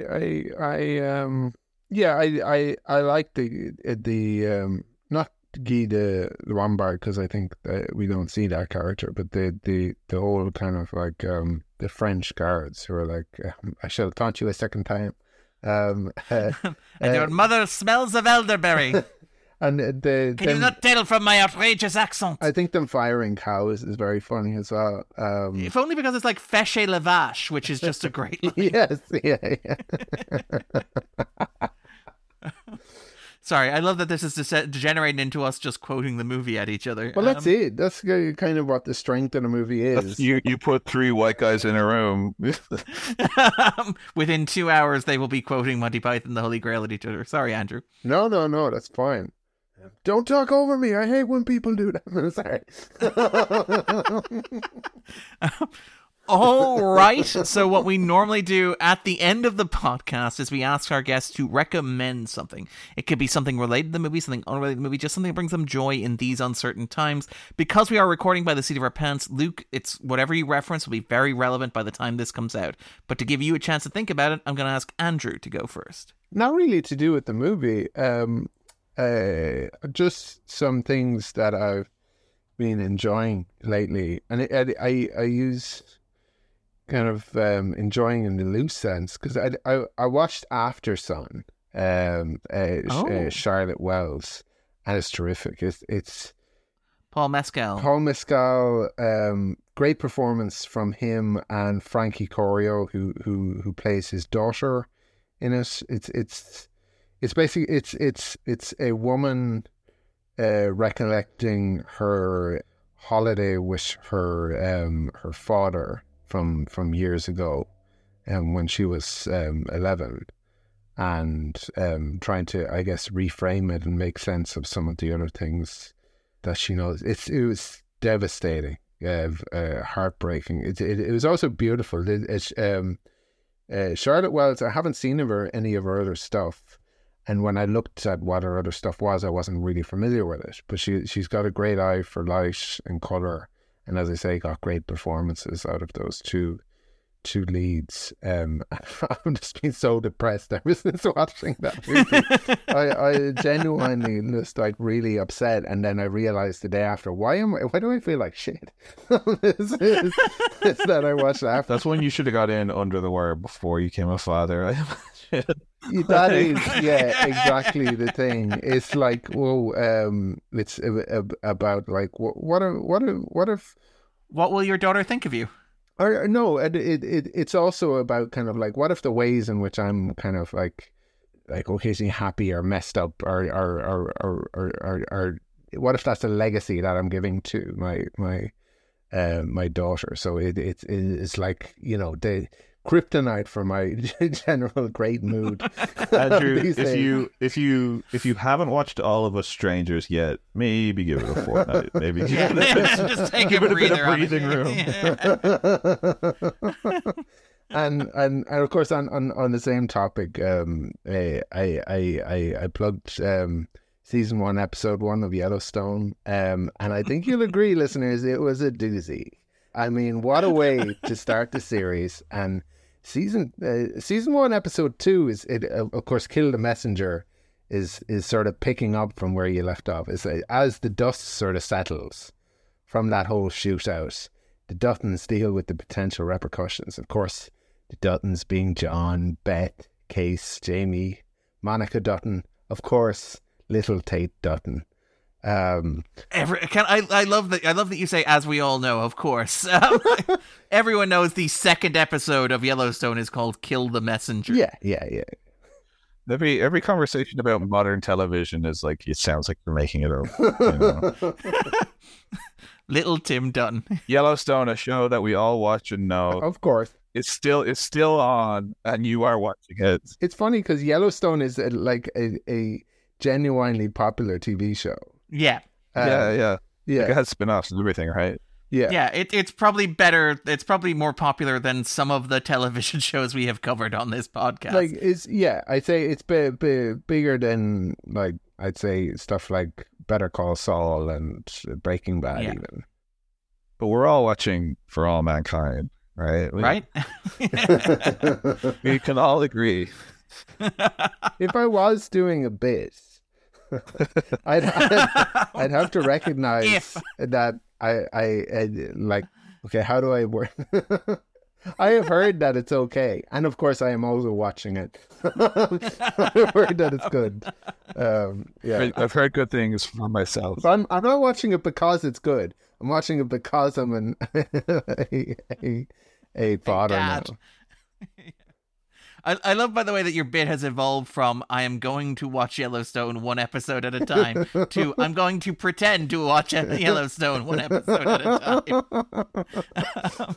But least effort. It's the punk. It is. What even is the point of the podcast? Andrew's new podcast, Brick by Brick, a Yellowstone podcast.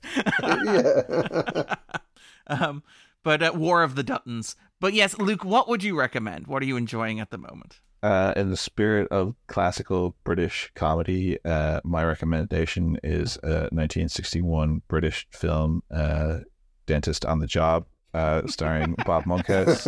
Colonel Proudfoot of Proudfoot Industries aims to entice a couple of dentists to advertise Dream, which is like a revolutionary kind of toothpaste.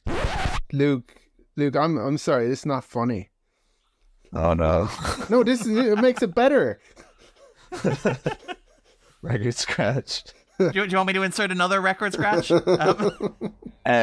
Actually, in kind of mirror to my kind of stating throughout this podcast that a more singular and more budgeted and better realized vision of one's creative impulses leads to a better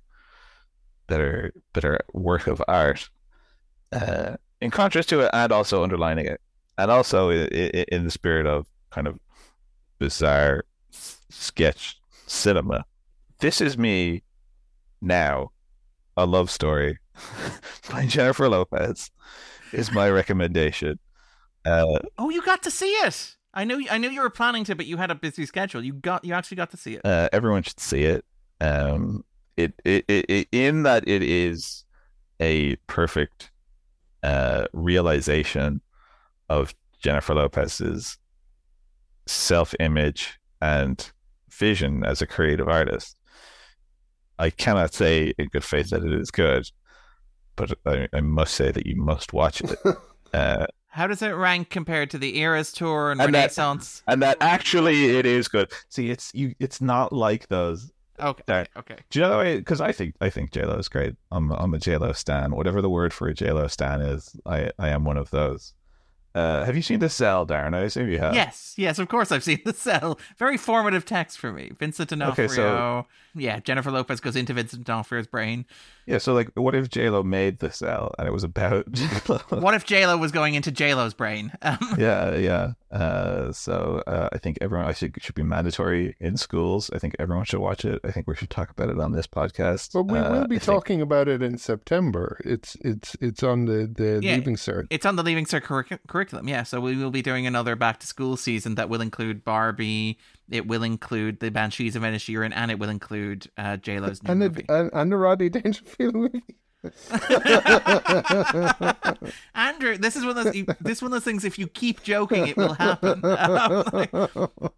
Last time you made that joke, I pointed out it is actually quite doable. Dangerfield's career is actually quite short. We could do all 8 in 2 months. But what I realized and shared with you on the text chain is that joke throughout like the back to school series, where we're saying that we're going to cover the movies of Rodney Dangerfield. That's referenced on an earlier episode of Beauty and the Beast, where for some reason we talk about doing the exact same thing. We're willing it into being. Luke, we need a guest co-host. Well, weirdly, Rodney Dangerfield's animated dog movie, Rover Dangerfield, was for some reason also a movie that was very formative in my childhood, just by it being on Cartoon Network constantly. And for some reason, I can't imagine it holds up at all now. Well, Luke, this September. But at the time, I would have watched it a lot, having no knowledge of who Rodney Dangerfield was, or why this cartoon dog was doing this shtick about how he gets no respect. It's like our contempt for the premise of this podcast. Yeah, it's only growing. Yeah. But so is that your recommendation then? Do you want anything else you want to shout out, or? No, This Is Me Now will be my recommendation going from forward. Now until forever, until we cover it. Till further notice. This Is Me Now recommendations will continue until morale improves. Until people watch it, which nobody ever listens to my recommendations for stuff anyway, so I can kind of say whatever I want. People do, Luke. Don't listen to Darren when he says, and is there anything else that you want to recommend? Very passive aggressive. Yeah. Any actual recommendations? Anything people might actually watch? Do you watch Dentist on the Job? I have to imagine it is in its entirety on YouTube. I think part of the reason that the Python struggled conceptually with the production process of a movie is for so long the British themselves kind of found movie production to be a throwaway. Oh, like the National review of this opens with like, so hey, the British finally managed to make a movie. That's like the American coverage of Monty Python, the Holy Grail is like, yeah, so the British managed to make a movie not directed by Ken Russell. I guess we should be thankful for that. I mean, it's not Dentist on the Job, but that's fair.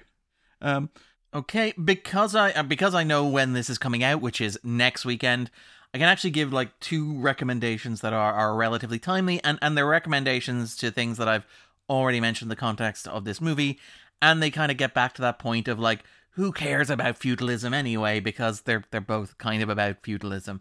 So the first one is Shogun, which is premiering on FX in the States and is premiering on Disney Plus internationally. That is an adaptation of the classic doorstop novel.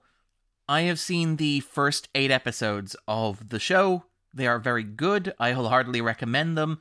It's a proper old-fashioned epic. The kind they don't really make anymore, to use that cliche. It's very much FX kind of stepping into the space of wanting something to compete with Game of Thrones. I thought it was fantastic. It stars Hiroyuki Sanada, who is like one of the finest actors of his generation. He's phenomenal here. And I really, really, really enjoyed it. It looks gorgeous. It was shot in Vancouver, not in Japan, but it looks gorgeous. It has rich atmosphere. It's got fascinating characters. It's beautifully written. I would wholeheartedly kind of recommend that.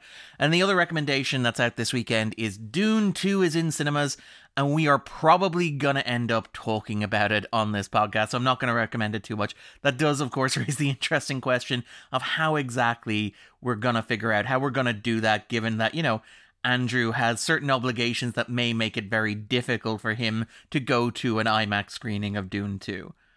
I don't know if Andrew's daughter is quite ready for her first proper IMAX experience, but, I'm willing to throw the idea out there. We can have the conversation off mic. I like, as I understand it, a lot of the baby screenings are for general audience. And I'm guessing Dune isn't. That, like, technically they could card my baby. Your baby on the way.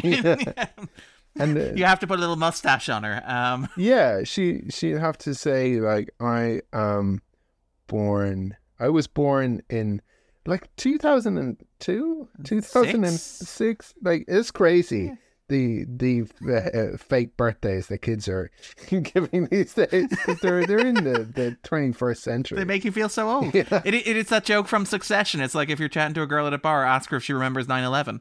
But yeah, I would wholeheartedly recommend Dune Part 2. It is a phenomenal piece of cinema. It's epic. It's moving. I saw it last week. I will have already seen it twice more by the time this episode comes out. It is a phenomenal piece of cinema. It is also, like this movie, arguably not a complete movie unto itself, in that it is half of a movie, but it is phenomenal. As far as big Hollywood studio filmmaking goes, it's the best IMAX experience I've had since Oppenheimer. So if you haven't seen it, I would wholeheartedly recommend it. All right! So if listeners are looking for a bit more Luke Dunne in their lives, where can they find you? Watch up to? You can find me, as always, on filmindublin.ie. We're on all the socials. I mean, not TikTok. Maybe this is the year it breaks me. At Film in Dublin. So check me out there. Perfect. You can find us on Twitter, on SoundCloud, on Stitcher, at the 250. Please feel free to rate, review, and subscribe. A lot of people have been listening lately. If you want to throw any recommendations for us or trying to drop a 5-star review, we would really, really, really appreciate it. Don't limit suggestions to movies that are on the 250 or bottom 100 within our brief. Why should you have to? The people responsible for programming this podcast have been sacked. Yeah, exactly. The people responsible for sacking the people responsible for this podcast have been sacked. And we'll be back next week, lining up with the Academy Awards to celebrate the possible assumed win of Christopher Nolan's Oppenheimer in both Best Picture and Best Director. Yeah, that's right, I'm saying it out loud, which means it's definitely not going to happen now. We're going to talk about Memento, Christopher Nolan's second film, his first theatrical release, his breakout hit, and joining us for that discussion will be two amazing guests. First of all, the wonderful Kurt North. Second of all, the fantastic Phil Bagnall. Check that out next Saturday. Take it easy, guys. Thanks so much, Lou. Thank you. Bye. No, on second thoughts, let's not go to Camelot. It is a silly place. Right.